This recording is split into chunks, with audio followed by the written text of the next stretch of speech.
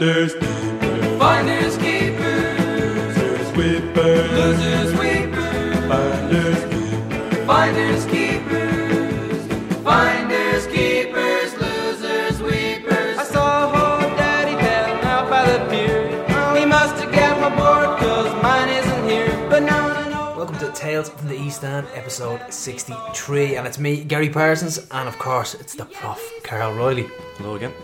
So we're going to talk about the win over Sligo a couple of weeks ago, the trip to Drogheda in the Cup on Friday, and we have to apologise because we had no show last week, and there was a bit of a tirade against us, Prof. Well, there was no game last week because Dundalk was postponed, so we thought we'll save it for this week. And I noticed the comments have gotten a bit quiet lately, which is fine. Don't expect people to post something every week, but as soon as we announced, first of all, the previous week, that there'd be a delay, then there was a backlash, and then when we announced that there was no show, my God, the pitchforks were out. But between WhatsApp groups and Facebook and Twitter, you know, we probably do this once a season just to keep them on their toes. People were saying their Thursday routines were ruined, forcing them to listen to LOI Weekly. Yeah, the dulcet tones of Johnny Ward. But we thought of a way to make it up to everyone because we got a special guest today. Yeah, we certainly do. It's he's big and he's green. He's a goalkeeping machine. It's Alan Mannis. You're very welcome to Johnny Blues, Al. Thanks for having me. And this is, I have to admit, I remember when we first signed you. When you first signed back for the club, I was absolutely delighted because I was still quite young when you were first in goal, and it was the celebrity status was still there. And we were doing an interview on the Roadstone, and you were parked in front of me, and when you jumped out of the car, I was like, "Oh shit, it's Alan Mannis!" So I took the phone out and I started recording, but you looked, and I think you fucked the phone out the window because like he's got to think I'm some sort of creep. He sent me the video. It was very stalky. Yeah, because I was like, Alan Mannis in the Roadstone, all the WhatsApp groups. Everyone's like, "Yeah, come on." But it was kind of creepy in the end. But like you said, you're very welcome to Johnny Blues. So what do you think of the place? In here, yeah, it's as I was saying before there, it's some place you have here, and some setup, a real proper man cave. Yeah. Davy Mack says that when we win a league or a cup, he's going to bring a gangies back here for a big sesh. Yeah, it sounds like fun. Including the FAI Cup. Yeah. Full to the brim. So you're actually born in Ontario, but you moved back to Northern Ireland with your family at the age of 7. So you've lost the twang anyway, the Canadian twang. Can you remember much from your childhood in Canada? Yeah, I remember bits and pieces. Like my earliest memories are obviously of being in Canada. Certain things that I remember. Did you play any sports? Yeah, well, I played football. It was still the most played sport over there, even though it's not really. You wouldn't really think that over here, you know, about Canada. But we played a lot of football or soccer as we called it, and ice hockey is obviously quite big over there. And I remember in school that we used to play. It was basically football with a tennis ball, but for some reason we called it foot hockey. Foot hockey, it makes sense. Maybe because we didn't all have hockey sticks and stuff in school, but yeah. Did you play in goal? No. So I was like 5, 6 years old, 7 years old, and we were involved with the team over there as well, and my brother and myself, and everybody wants to be a striker at that age, don't they? Yeah, I don't remember doing goals, but I'm sure that I would have done. They change the goalkeeper every week, so. Is it true that no one from the Canadian FA ever even approached you before you got your first cap for Northern Ireland 2004? No, there was never any contact. I wouldn't have ever expected there to have been either. I just think like there wouldn't have been any way for them to have known about me, or wouldn't have been on their radar. I don't know. I don't know what way things work, but I mean, I grew up in Northern Ireland, and I was involved with the kind of younger levels in Northern Ireland at under 14s, under 16s and stuff, so I was kind of involved from then. So I don't imagine that anyone in Canada would have been aware of me, or would even, there's no reason for them to have seen, like, even if they did know about me, there's like, why would they even want to include me in their squads? I'm sure they had plenty of goalkeepers. And I think it's a case of the player actually letting them know themselves, isn't it? Possibly, or maybe their agent getting involved. And let's say, for instance, you were interested in playing the Canadian national team. You could have said to your agent or something like that, you could have said, listen, go on to the Canadian FA, let them know I'm eligible. Maybe that's the case. Maybe that happens sometimes as well if they don't dig deep enough and they don't have the intel to actually find out about these players. Tomer got a cap for Canada, Yeah. born in Israel, but he was actually playing in Canada.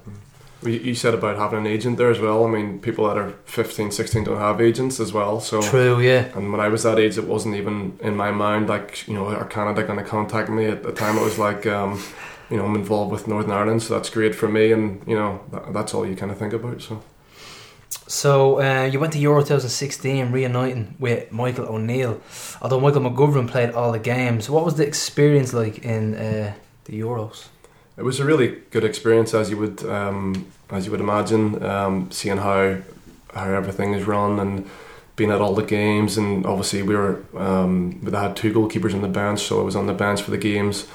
And obviously for Northern Ireland to be at such a big competition, it was amazing to be part of it all and to see it all, and just to see how just to be at a major tournament like that. Exactly, yeah, just because Northern Ireland hadn't been involved for such a long time and the team had done so well, and it was just great to be there and be part of it all. And, you know, all the players that were there, obviously everyone wanted to be involved in the games, but only 11 can be at one time, and then a couple of subs that would come on, so there were obviously the people that weren't involved where there was, you know, disappointment, but in that sense, but at the same time it's still great to be there. But to even make the squad itself must have been a feather in your cap. It must have been a real proud moment to even realise you're on the plane, you're going to the European Championships. It was, and for me as well, like growing up, and I'd never kind of expected to be involved at international level. When I was 16, 17, 18, you know, I never kind of thought I'll go on and play or be involved with the senior team, and it just wasn't something that I would have expected, because it was playing under 18 level at Linfield, and, you know, training one night a week at school, and then one night. At that time, I think we were one night. We went to 2 nights at one point, and then we went to 3 nights. But this is under 18 level, so right. I went to 2 nights, and then eventually we were 3 nights with the senior team at Linfield. But as I say, there's guys that went across to England and Scotland when they were 16, 17, 18.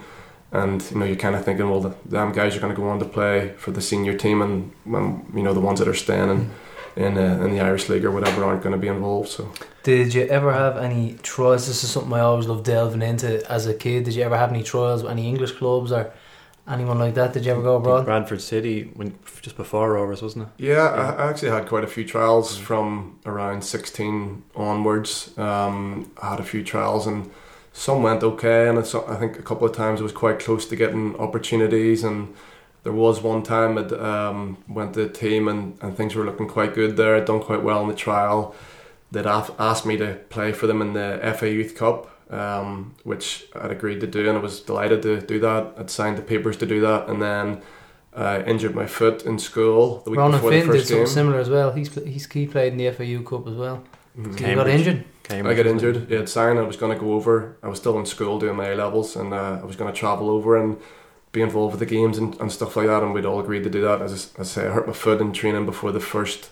not in training, I hurt my foot in school a week before the first game, and there's no way I could have played in the first game with that. And then, so they played someone else who was already at the club, and they said, look, we've played him already, we're going to keep him in, and that was the end of it. So that kind of finished any opportunity there. And which club was that, do you mind me asking? It was Everton. Everton, yeah. Yeah, so it was quite a hard thing to take at the time, but it's part of life, isn't it?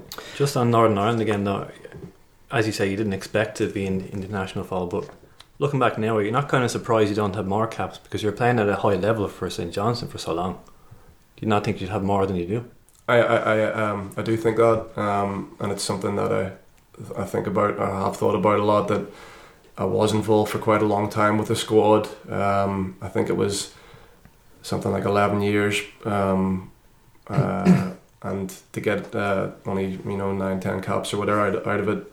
On the one hand, as I say, it's good because I never thought I would be involved, and I thought it's more caps than I thought I would get. But then at the same time, then it's I really feel I deserve more. The manager said to me that he felt that I deserved more as well. But that was your old boss at Rovers. Yeah. You're the only man to play for O'Neill at Rovers and Northern Ireland, so you knew you knew what you could do. Well, yeah, I definitely do think that. I'm quite happy with what I got, but I know that I could have got more, and I feel like should have got more. And there was things that happened at times where, maybe I could have got caps in certain games where it didn't happen for some reasons, and it's just something I have to live with. So you just get on with things. I think there was a tour in 2010, and but there was a derby on that summer as well. So you chose to stay with Rovers. And I remember reading in the media this conversation you had with Nigel Worthington when you signed for Rovers. So could you recall that conversation? I think I know what you're referring to. It was in terms of... I don't think he approved of the move to Rovers, was it? No, I remember exactly what he said, but yeah. Yeah, I don't really want to get into kind of private conversations, although things I did kind of say what was mentioned, I guess, at the time, so it's not really that private, but it was more in terms of...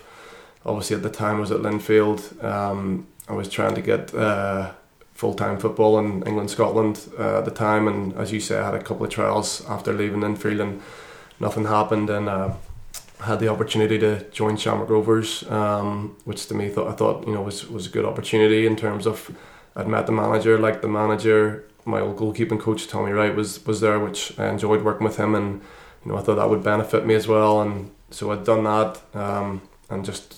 And then the next time the squad was together then, and he just kind of said to me, and there was probably a slight disappointment from his point of view that I couldn't get something in England or Scotland basically, and that was that. And I think that they kind of want people playing over there, and they did at the time, and probably still do, just because it's seen as a higher level, which I guess is fair enough. I think that's unfair. I think that's unfair. I think it was an uphill struggle from there on in anyway. But after 7 years in Scotland, you're back in Ireland and you're living with your own family here now. So it's what's the experience like back in Ireland so far? It's been good. The reason we came back obviously is to be closer to family. We have a young son now as well, and that was the main reason for him to be around his grandparents and aunties, uncles and everything. So now that we've been back here, we've been able to see all our family if not every couple of days, then every week. Get to travel up and see my family as well every 1 to 2 weeks. So compared to when we were in Scotland, it was once every couple of months. So that was the reason for doing that, and it's going to be good for him and good for us. We kind of wanted him growing up being around his family a lot, so so we've been pleased that he's been able to do that. And Brazza was chasing you for a long time. There's a few meetings in the last year. We met a couple of times. There had been contact a couple of times, and then we met around, I think, maybe April time. I knew that we were coming back at the time, and so he was aware of it. And there was contact then, and I'd come over and seen the training ground and stuff and met up with him.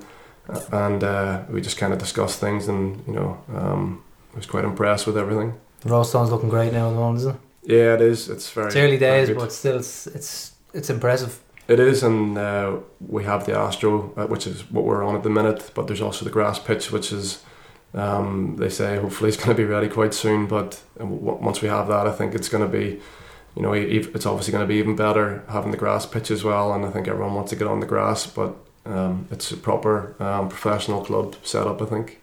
And obviously for red tape you had to kind of wait around for a couple of months there, so was that kind of awkward or difficult? I knew that I wasn't able to play until 1st of July, so there was that period where I finished my season in Scotland in the middle of May, so I knew I had some time before starting back up again, so I came in and trained for a few days sort of in between the break, so I took a couple of weeks off, came in and asked if I could come in and train for a couple of days so I could kind of be familiar with everybody and they were familiar with me, and just to get a feel for things, and then had another week or so off and then kind of come in not properly from then, a week or two before the start of July, and then it just went from there. So yeah, I mean, it was good to have that break as well, but also then I was kind of ready to come back in. And you mentioned to us off air that you're looking to maybe do your goalkeeping coaching like at a higher level. Yeah, I do want to do that. I have my goalkeeping badge. I'd done that when I was at Linfield actually, so a long time ago, and I've coached bits and pieces from then, and when we were in Scotland, like I would have been able to take the odd session if the goalkeeper coach was away. He used to take the coaching badges over there, so the odd time he wouldn't be there for one day or a couple of days, so he kind of left me in charge, which I really enjoyed doing, like planning the sessions and taking the sessions and getting experience working with the goalkeepers over there. And obviously I was doing the training as well, so it is something I want to try and get more into as well. And I know you played against Celtic, but what was it finally like playing for Rovers again in the win versus Waterford? Yeah, it was great to get some game time again and to play for the club again. A couple of good saves as well. Yeah, thanks. Well, you know, I was obviously happy. It was my first game back, so I was pleased to be part of the team that got the 3 points, which was an important 3 points as well. Obviously, with them being a bit ahead of us, and we couldn't really let them get any further away from us, so we kind of knew we had to win. And obviously, from my point of view, then I felt it was important that I had a good game, as it always is. But you know, I think the last one you plucked out of it was certain goal. I think the double save.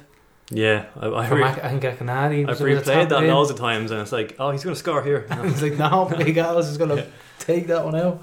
Yeah, well, I think he should have scored, and he'll, you know, if he had hit it high, he would have scored. But I'd made the first save, and then I think you scared him off. I think that's what it was. It was a great day, wasn't it? Like, we reviewed that a couple of weeks ago, because it was your first game back. It was a win. Like, they could have gone 10 points clear. Now the gap was only 1 point. Mm-hmm. Massive turnaround. It was just a great day. Brilliant win. And you played with Bradzer in 2009 and 2010, so him and Finner are the only familiar faces. But like you said, when you went in originally, you had Tommy Roy, so a familiar face does help when coming into a new team. It can do, yes. If the manager Stephen Bradley wasn't here now, then, and it was a different manager, then you know that manager maybe wouldn't have wanted me to come in, maybe wouldn't wanted me to have come back to the club. So I think it worked in my favour massively that I had played with the manager back at that time, and I think he mentioned it as well, that he knew what I was about and stuff like that. So I'm glad that anything I'd done back then, you know, it had a good influence in terms of it came across well, and that he wanted that from me again. So it worked out for me.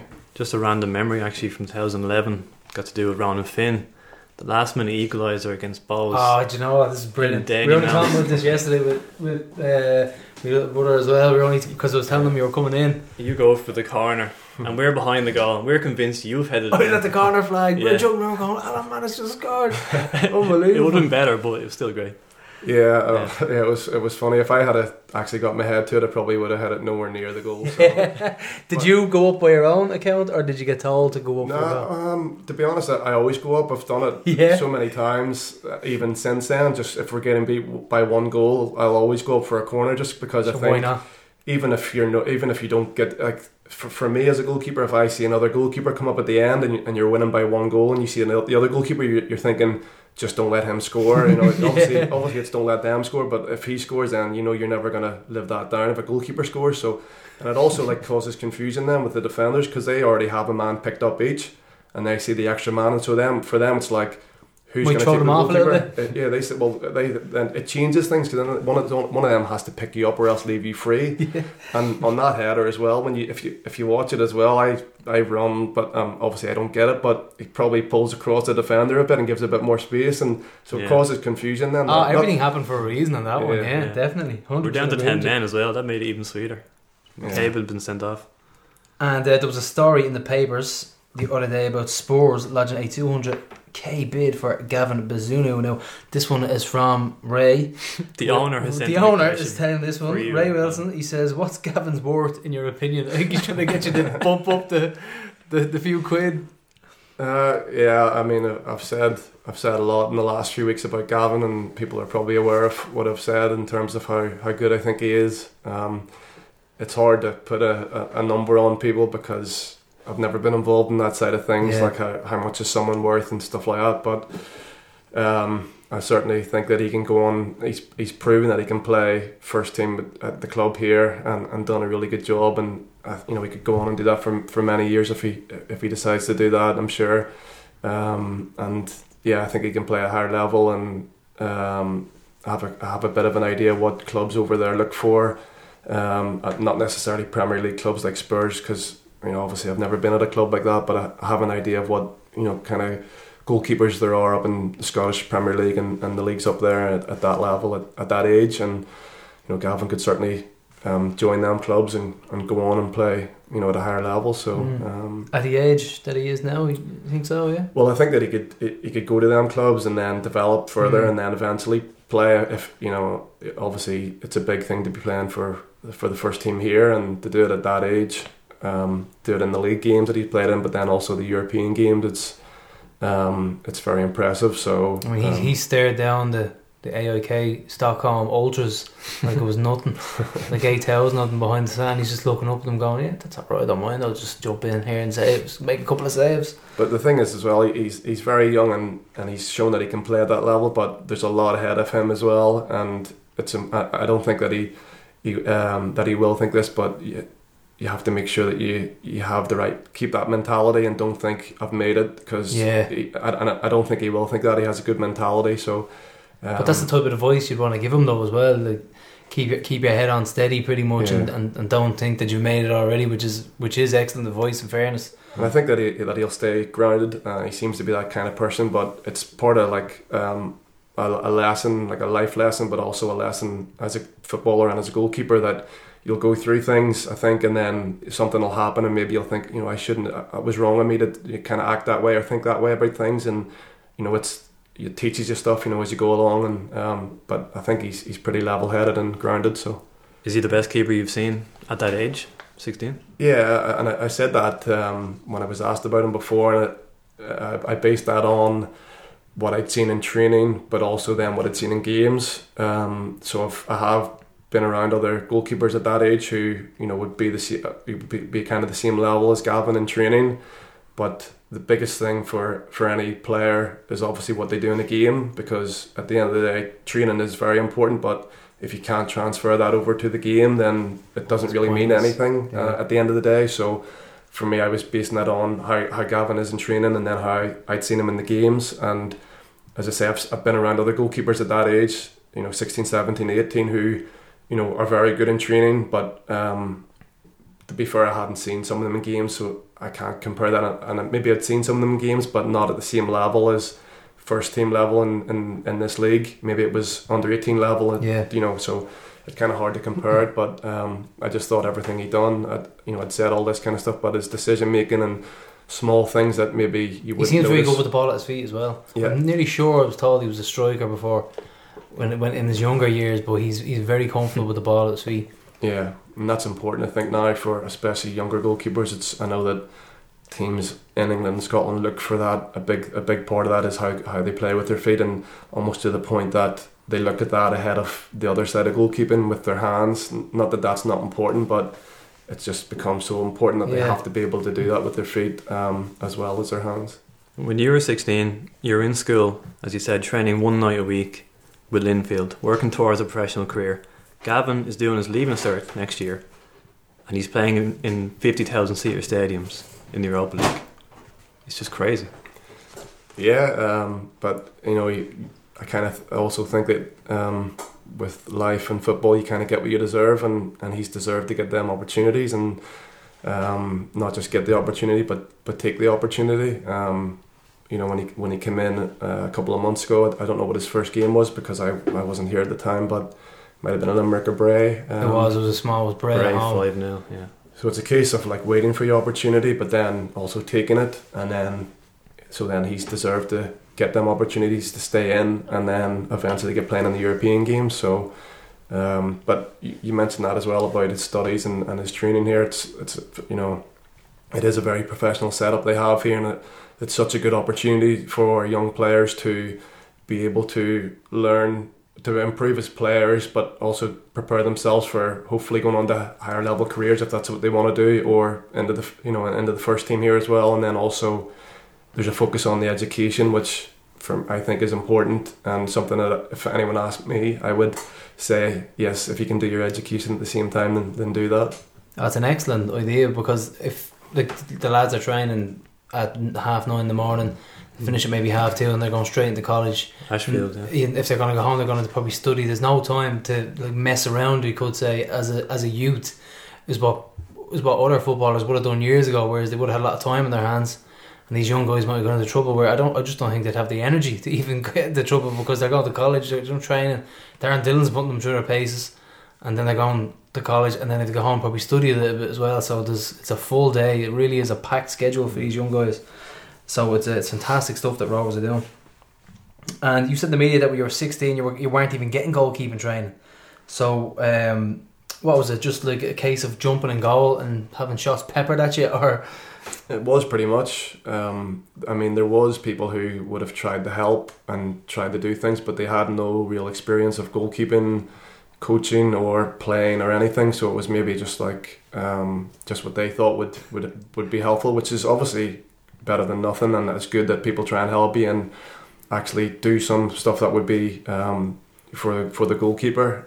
But there is a big difference between just doing stuff from that kind of point of view in terms of, you know, just hitting the ball at the person, and then actually coaching them in terms of teaching them what they need to be doing and correcting things, like, you know, making things better, Positioning and things like that. positioning, just everything. You know, it's obviously that's what coaching is. It's not just like taking someone through drills. It's doing that, but then, you know, correcting things to try and make them better, and saying, like, you know, if you do this way, it might help with certain things. It might make it easier if you do this, and that's what coaching is for me. And yeah, well, I wasn't getting any of that at that point. And whenever you do get coaching for the first time, you just see the improvement in the goalkeeper, just, you know, dramatically, just from learning how you should do things. And on the topic of coaching, what do you make of Jose? We noticed some of his unorthodox methods. The bouncy thing. Yeah, the bouncy thing. We Does it know what have they an call it. official He has this board. It's actually like this. It's like the sheet of paper molding. And I think the goalkeeper would throw a ball at it, and it would just bounce off it in a different angle. So you'd have to get down to it. Has he done that with you? Does he have a name for the bouncy board? I haven't seen that yet with Jose, but I have done that with at least 2 or 3 coaches in the past over the years. So it's not just something that Jose would do. It's I've done That was it with his plenty. invention, yeah. Yeah, I've done it with quite a few goalkeeper coaches, and they have the one that, as you say, it's probably like kind of, it would rebound off it. It would be It's like a joint washboard type thing, isn't it? yeah, and we done ones with they got a wooden board, specially made just with handles on this side and a wooden board, and it can be good for just like working on certain things like reactions. Yeah, and reactions. You can kind of like mimic a header as well. You know, if the coach kind of stands, say, 8 to 10 yards away, and you throw the ball to them, and they kind of deflected towards the goal, it kind of mimics a header. Because if we try and do headers, you know, if they threw the ball to the goalkeeper coach and they try to head it towards the goal, we're not good enough at heading the ball to get enough work for the goalkeeper out of it. So it's a bit easier to do it with That's that. pretty cool. That's the reason for things like that. You should give a special mention to Kevin Horgan as well, because he's probably the unluckiest man He in really the is. league at the moment, because he was doing so well before he got injured. And I think this was before you arrived out. He made this amazing save against Cork, probably second only to Thompson in Belgrade, I'd say. Yeah, absolutely stunning. And we were... What score was it? It was a pivotal save. We were winning 1-0 just at half time. Yeah, just before half time. Yeah. Down to his right hand side, point blank stuff. And it was at a time when he was really under pressure, because performance, like, we were struggling with our goalkeeping situation, and we have to get that back. And he just put it up on our social media sites. Because what a save! Just the But way like I said, it's just the way things are, isn't it? the way It's things football. turned out. He had that injury in Richmond Park, and then Tomer came back, and then that prompted Gavin Bazuna to make his debut. And Gavin actually kept you out of the team for 4 weeks, Al. Yeah, Like, you couldn't have predicted any of this.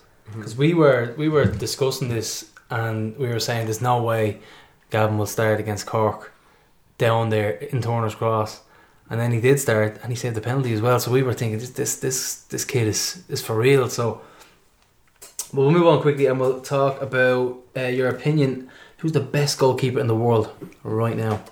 Just quickly, I just want to say about Kevin as well there, because I had seen the saves he made against Cork, because on the way up to Cork that day, actually, we had Jose had on his laptop kind of clips of the last time they played them, Right. and he showed it to Gavin, myself, and Kevin on the bus on the way up. So we kind of, you kind of get a feel of what they were like last time, kind of thing. So I did see Kevin's saves there, and I agree that it was an unbelievable double save. And I said that to Kevin after, and said that was some saves he made there. So I hadn't seen anything up until then, but I heard he done really well against them, and I see him in training as well, and I think he's very, very good. So just wanted to Quite say the that as football well. and family. I think the younger brother made his Mhm. debut for Galway there recently as well. Even younger than the one who plays for Cork. The right full, what's his name again? Either way, Colm. Colm. And just Darryl so there's Pearson. an even younger guy who's playing for Galway now. So quite the football and family. And like you said, who's your opinion on the best goalkeeper in the world right now? For me, a couple of years ago, I think people would be saying the likes of Neuer, but he obviously hasn't played the last over a year now with his foot. He broke his foot, so I don't even think you can say him. He hasn't played enough games at all, really. That's fair, yeah. A lot of people say De Gea. For me, he is one of the best, but I kind of think that Ederson at Man City is better in terms of he's more effective for Man City, the way they play. I think that De Gea is obviously world class and one of the best in the world, but I think that in a way that he doesn't get maybe the same things said about him, because he makes so many spectacular and brilliant saves and saves so many points for Man United by doing that he can get away with things in terms of maybe like crosses come in and he won't necessarily come and try and deal with them, and it doesn't get mentioned. But I think if it was Mignolet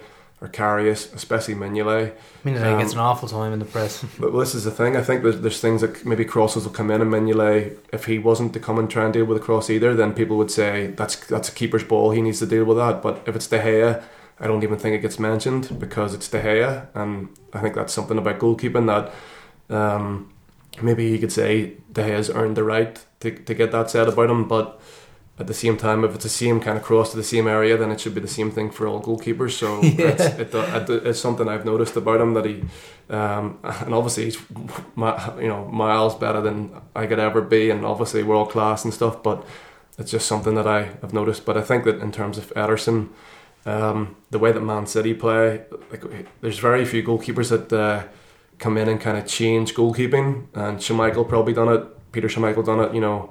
Back when I was younger, he changed goalkeeping. Like, everyone wanted to play like him. He kind of made famous his the way he Starfish. spread. Exactly, and so I think he changed goalkeeping. But then I think Ederson last year probably changed it again in terms of how they can play with their feet, how he set up attacks, and that his whole game, all-round game is very, very good. He makes great saves. He'll command his area. Like, he's very, very brave. But obviously his strength is playing with his feet, and I think he can changed sweep as goalkeeping well. again. Yeah, and so for me, probably someone like him, and it's probably like moved on now from the likes of Buffon to people like Yeah. him now, this younger generation coming through. What about most overrated keeper? Any opinion on that? It's a hard one. I'm not too sure. I'd have to think about that. I can't really. Nobody comes to mind. I can't. We can pop back to it. Yeah, I can't think. Like, people, as I say, people are probably where they are for a reason. So I don't think anybody. There's nobody that I think, oh, he's terrible. How's he got to that level? But Jared Doherty. Yeah. Sorry, something in my throat there. You would think it gets it though. it's funny as well that you're talking about how people rate goalkeepers, because even in the Premier League, if you look at goalkeepers, like, they all do things differently. It's not like they're exactly the same. Like, you have goalkeepers that play in the Premier League who couldn't play with their feet the way they're nowhere near Ederson in terms of how they play with their feet. Yeah. And it's something we were talking about the other day, how some goalkeepers will distribute the ball out of their hands, and some they do this like side volley and keep it low, and Yeah. but that's what a lot of goalkeepers try and do now. But like, at the same time, you look, a lot of the goalkeepers don't do that in the Premier League. Peter Cech and Lloris, they just kick it in the air, like kick it high in the air the same It's way. immediately a 50-50 ball then. It can be, but the point is that I think people think you need to be able to do this with the ball. You need to be able to kick the ball like this, the way they do it. But then you look at the highest level, and they don't all do that. So it can work in it can be beneficial, but it's not maybe completely necessary. You can tell that you genuinely study the art of goalkeeping. that's quite an intricate conversation this is turned into. I'm totally into it. It's brilliant. So we're going to build up to the game, and we've had some media recently, and if you had have seen it, we had this clip. It was called "Nothing Beats Being There," and we're trying to promote going to games, and it was a fantastic. It was 17 seconds, but it was just It was a new little snippet. Yeah. amazing. It was just showing a well-known Rovers fan, Wacker O'Toole from Crumlin, only lives down the road, and it's just filming him and a friend at the Bowls game, and just their reaction. And it's just showing the two of them talking, but watching the game, really, really focusing on the game. And then you can tell a cross or something go. I think it was Danny Carr's goal. Cross goes in, and he goes up to try and head it, and the two of them are doing it. And then the goal goes in. They just celebrate. Yeah. Well, it's a moment that you'd never capture if you weren't trying to do it.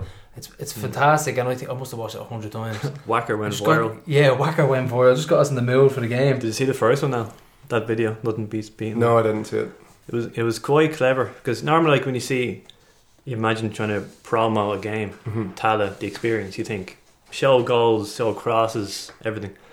It was a 2-minute video of everything before the game. It was like people in the crowd walking in to the turnstiles, standing around, watching the players come on the pitch. The last thing in the video was kickoff. It was And we really could unusual. we could identify every bit of that video. That was the thing. Not a single ball kicked in the video, and it was one of the best I've ever seen. I'll have to watch that. It's funny how you say about the guy kind of almost acting as if he's trying to hit the ball, because when my dad used to go to watch my games, he used to travel to games like everywhere, but when people he was sitting beside would have said to my dad, you know, if I hadn't made a save or something, like they'd say to my dad, you know, if you were going like that, so You saved it with you. you were acting out the save at the same time. So and I know that feeling from going to watch my brothers playing and stuff, that, you know, and just watching things myself, you kind of do act it out when and it just shows how passionate and Once you're wrapped up in a game, you just get involved totally. And Other pre-match stuff, Gar. Remember that picture we mentioned on the last show about the 5 lads in Sweden, and one of them was in a robe, and the light was above him. It looked like Jesus. the biblical scene. Yeah, Paul Feeney confirmed that was actually him. The Ryan Connolly looked like. Oh, Ryan Connolly, Yeah. And was it intentional? No, he actually broke it down, like step by step, how the photograph happened. One of the lads, one of the Rovers it fans, was he lives in accidental, Copenhagen. I think it's Copenhagen, isn't it? Yeah, it's Copenhagen, and he fit like 8 of them into his apartment, and it looked like a slum. But one of them had a towel draped around him, and it was like a robe from like biblical times. And then the light that was above him just happened to look like a halo around him, and he was just standing there going like this, and everybody else looking up at him going like this. But it's just such a random photo. It looked like they were. It was like something out of the Bible. It was didn't mean hilarious. And we Chef Ray. Have you had the pleasure of tasting Chef Ray's food yet? Out of Glenmalure? So we've heard your body is a temple, so maybe it's not for you. Well, he brings food into the dressing room, so I assume I think he has. feeds you. Yeah. There's Chef Ray. I think he feeds the team as well. Yeah. And he ran out of food. He ran out of. What did he run out of? I think Swedish meatballs the week before for AIK. But either way, Well, luckily this is the one week I didn't want food, yeah. so So he ran I out of wasn't grub, disappointed. and it was just that good. So The reaction was even worse than the reaction to our show not being on last week. Just saying something. They're quite a demanding bunch, Rovers fans at times. But he was full of apologies, and we look forward to the next dish that he's serving up. But it was great to see Con Murphy back on Irish TV doing commentary on the game for Air Sport. Yeah, I'll send you a bill, Con, for the stats. Yeah, I don't think did he plug you? I don't know. I never listened back to We're it. gonna have to get him to plug our show as well, considering he's plugging every other League of Ireland podcast. One thing though, with the game being on TV, it was on Air Sport and it was in the suite. That makes it even harder to get out of there at half time. It's hard enough anyway. If you walk from the East Stand over to the West Stand and get a drink and try and do all that at half, like 15 minutes, and try and get out for the second half, it's impossible. Never mind, the game is on the screen. And the bars And open. you're just tempted to just sort of stay there. And I had to force myself away. So I remember last time we played Sligo, I think Mealy scored like 2 minutes after the break. Yeah, we missed that one. No, I think I saw it. No, I missed it. Yeah, you always miss it. I was conscious of that. I was like, my score now. I had to leave. Yeah. And before the game, we caught up with John, the legend Murphy, who was the match sponsor on the day, and Bill Gleason had to present the prof with £100 for winning the sweep and I got 25 for being the worst. I think. Who was I? Costa Rica? No, Messi missed the penalty. Oh yeah, Messi missed the penalty, so that's what I got the 25 quid for. Right, so we're going to have a little chat with John, the legend now, and here's the audio.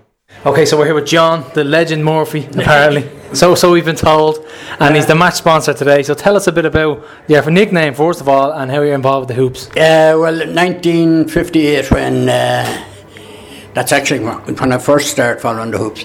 We were beaten by Bows and Bows were only amateurs at the time, and they beat us in one of the rounds of the cups. The worst day ever supporting Shamrock Rovers. And moving on from that, in case I forget to mention, Frank O'Neill was the best ever. Was your number one? Yeah, my number one. Forget Gary Trigg and the rest of them. Frank O'Neill was my, still is, always will be, and managers Jim McLaughlin, and hopefully, and I do have great hopes for this man out here, Stephen Bradley.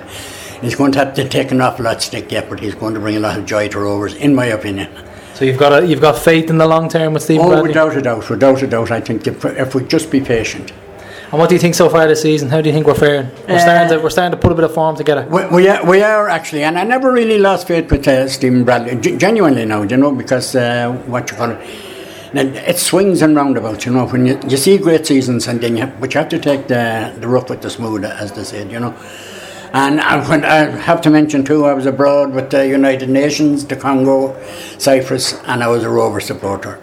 So you were flying the flag all over the world? Without a doubt, and got stick for it as well, Brian. Where are you from originally? Originally Dublin. Yeah. But I spent most of my time now in the army in the Boy Barracks in Naas was where I joined up, and then Griffith Barracks here in Dublin, and where the National Museum is, Collins's Barracks. Well, then put the National Museum in there because I served in there, but that's only a joke now. But so you're happy enough with the season and how it goes? Oh yeah, this season, and do you think we can get that 25th cup? Oh, wouldn't I die happy if we do, believe you me. I'd sooner get the 25th cup than win the league. But, I'd die happy if we do. But I have, actually, it could be this year, you just never know. What you got. But I believe the future is green. But so, John, thanks for turning up today. And this John, the legend Murphy, the match sponsor of today's game. And a very happy Rover supporter. Thanks. What a character. Yeah, he was, and you know what, his knowledge was fantastic, wasn't it? He was dying for a chat. Just everything about him, his voice, his jacket. I just thought we're going here, he mightn't say much, we could have been there for the whole game. After the interview, he just goes to me, "Nice to meet you, Professor." Yeah, Professor, everybody calls you that now. And then he went off looking like he was heading off to archaeological study or something. Yeah, it was like, you remind me the guy of Jurassic Park, the glasses, Dave Attenborough in Jurassic Park. That's what he was quite similar to. Yeah. So we'll talk about the team. And we had Brandon Kavanagh, who went out, and Aaron Green came in for his first start on the wing. And Green was he played the last 20 minutes up front, and we 2 makeshift fullbacks because Sam Bone, he played ahead of the injured Boyle, and Lukey Burns on the team sheet, but he pulled up in the warm-up, and Ali G was slotted in. So we'd makeshift fullbacks for this game. That was quite funny actually when, 5 minutes into the game, I turned to Gar. I was looking at a left back and I was like, is that Addy Gilchrist? Yeah, and I was like, who's right for? Like, it's Sam Bone. Completely makeshift. He hadn't played since May 19th in Sligo, Addy. And Luke was on the team sheet, as you said. We just presumed it was Luke, but it looks like they're getting taller. I had to triple check it like it was him. We had an early scare as well, and David Cawley hit the bar. And it was, did you watch Soccer Republic? No.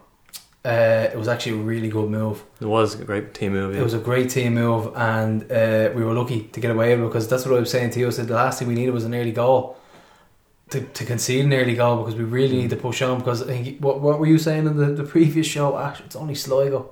Yeah, I was tempting favour though. Tempting favour. You looked dead and buried for that one though. Well, For when I hit the bar. The bar, yeah. Yeah, well, I wouldn't go to it if I had been a bit lower, but it didn't go in, so it doesn't matter. There you go. And then we had Watts, Prof. Yeah, that's probably only a chance in the first half. You saw him burst through the middle. He looks really dangerous with Charge those the box. positions, doesn't he? And their keeper made a save. But Yeah, as you say, like a midfielder and a centre back as our full backs. That's 5 injured full backs now, I count. You got Trevor Clark long term, Yeah. Sean Kavanagh, Joey O'Brien, Ethan Boyle, Luke Byrne. Yeah, Lukey. And Lukey, I think Lukey got some good news. I think it's only going to be 2 weeks out. Possibly just a bit of bruising. So we're delighted to hear that news. That's 2 games in a row someone pulled up in training. Or sorry, the warm up. Pulled up in the warm-up, yeah. It was the week before. It was Waterford. Was that Joey O'Brien? Was it? It could have been Joey. Yeah, I think so. Yeah. But the rain was pouring down. It's been a while since we've seen some rain in Tala, considering the summer that we've had. And I think there was history made. There was actually 2 foul throws in a row. As professionals, I don't think I've ever seen it. And they were, do you know what, there was a third. There was a third, and it was a blatant one. I think the ref was just like, I can't give this again. This is embarrassing. Because there were blatant foul throws, and it's something that you never see in League of Ireland. Yeah, so the Watts goal, Prof, bit of a scramble in the box, wasn't it? Yeah, it was like Finn down the left, keeper palmed it away. And what do we always talk about? We always talk about the pass before the assist, and it was Aaron Green on the left with a lovely dinked ball in over Finn. Finn, this is what we were talking about with Finn. Where do we want Finn? We want them in the third, in their half, breaking past defenders and doing what he does best, and he was excellent for that goal. Excellent for that goal. And Joel pulled it back in. Carr kind of scuffed at it. Yeah, I don't know if he actually even got a touch, and he tried to lay it off for. I think it hit him more for than Dylan, anything. and Dylan buried it. In fairness, first goal for the club, And and he could have got him at 11-1 first goal scorer. 11s, nice. I think Maloney had him. Yeah, he certainly did. Yeah, and we ended last week's show with the Dylan Watts song, so we can take partial credit. Yeah, I think so. We influenced it slightly. And it was great to see Mikey Drennan back in the League of Ireland as well. He nearly scored with a left-footed drive. A great parry by yourself, Al. Stinged the palms, I think. But you had it covered. Yeah. Adam Morgan's gone from them now, see that? Who's gone? Adam Morgan. Adam Morgan, yeah, he was the great white hype. We were hoping to land him at the start of the season. Remember the hype built up Yeah, around him? massive, and now he's gone. They released this like really epic video about him when he signed and all. I think it just if it fell flat in its arse, to be honest. But Reece McCabe always plays well for them. Yeah, he's when a we good player. played him, he's always pulling the strings. It's the guy with the ponytail, Probably isn't stood it? out for you, did he? What number is he? I think he's number 7. 7. The ponytail. Ponytail, yeah. He's a really good player for Sligo. Yeah, I thought he was very good. He actually came and trained with us at St Johnson a few years ago. Oh, right. And I thought he was good. I was aware of him that he played for Rangers and stuff before that. So I knew that he was at Sligo actually, and I thought he was very good on the night. Yeah, he is. He's a good player. He scored from the halfway line earlier this season as well. Yeah, he tried it against me on Friday night. Like in the game, he tried it as well. So so they reduced to 10 men as well for the last 10 minutes or so. I think it was Seamus Sharkey was the second yellow all day. Aaron Bulger completely did him, sent him for a hot dog, and yellow card all day. And unlucky from Brandon Kavanagh, tipped around the corner by. So the ref sent Sharkey all the way back to Isle of Man. And I think it was Brandon Kavanagh took the free kick after it. It was saved. And what's the goalkeeper of Sligo? Is it Beanie? He's Mitchell English, Beanie, isn't he? yeah. He got him from Chelsea. But Sligo kind of sat in, didn't they? To kind of try and frustrate us, but eventually we wore them down. They impressed me in the first half, but in the second half they were kind of bereft of ideas. There's nothing really happened for them. Do you think we were a bit flat maybe in the first half out, and then second half we picked it up? maybe a wee bit. As well as that, I thought that their tactic was probably to get men behind the ball and try and catch us in the break a bit more, which is where their opportunity came from when they hit the bar. Like you could see that when we had the ball, our defenders had the ball, like they were pretty much all in their own half, which makes it difficult for us then to try and get any sort of space in their half and try and create anything. And they got their opportunity from the first half when they caught us in the break a bit. And as you say, it was a really good move from them. In the second half, I think it was a case of doing things a bit quicker and trying not to let them get settled behind the ball and getting all set up in their shape, and just in general do things a bit quicker. And when we do move the ball quickly, there's not many teams that can stop us. No. Once we get into that mode, we play excellent football and it's really good to watch. So Dylan Watts, Air Sport Man of the Match, any arguments with that? No, I think he's been excellent since he's come in. I was only here just before him, obviously, so I hadn't seen him before that. I think he was at Bohemians before that, wasn't he? on Yeah. run. He certainly was, yeah. So They're not too happy with that. Yeah, I'd never seen him before being here, but He was man of the match at the earlier game of the Was he? season. He ran the show and he scored the winner in the 99th Yeah. minute. yeah. Imagine he 99. scored against Bows next week. That's what we're looking for. That's- Yeah. That's what we want. I thought he was brilliant. I think he has been brilliant. He's very, very good on the ball, and he'll always take the ball. And you said about how good we look when we do pass Yeah. it and stuff, and it has impressed me a lot how good people are on the ball here and how much they want to take it as well. He seems so naturally able to just strike a ball with any foot. Like when a ball could come at him with 60 kilometers an hour and he could just strike it first time and put it onto someone's foot. He seems so natural. Like even that shot he took against Sligo, he's just so natural from that position, and he's probably one of the most natural strikers of the ball that I can remember playing for Rovers. And even creatively, one moment stood out to me was he had this curling pass from the right that Finn took down, and suddenly Finn was just like 20 yards out. That's when Finn does his damage. We've had, aside from Sam Bowen, who like plays some really nice passes, I think we've been missing someone like that. Yeah, who can just split someone open a with a ping, defence with one yeah. pass. I think so. I think, jeez, I can't even think back to who was the last pinger of a ball. Joey Indaw was a fantastic striker of a ball. He wasn't with us for that long. You were thinking though it might catch up to Dylan this game, because we weren't expecting him to play in Waterford, because he played in both legs against AIK, but he played in Waterford, played in this game again. But I mean, the transition from part-time to full-time is a big deal made of it. I He's don't a know. fit guy. Yeah. It's just he's he can run all day. You know, he's like Finner. I'd say Finner does 10 to 12 kilometers in every game. He just doesn't stop.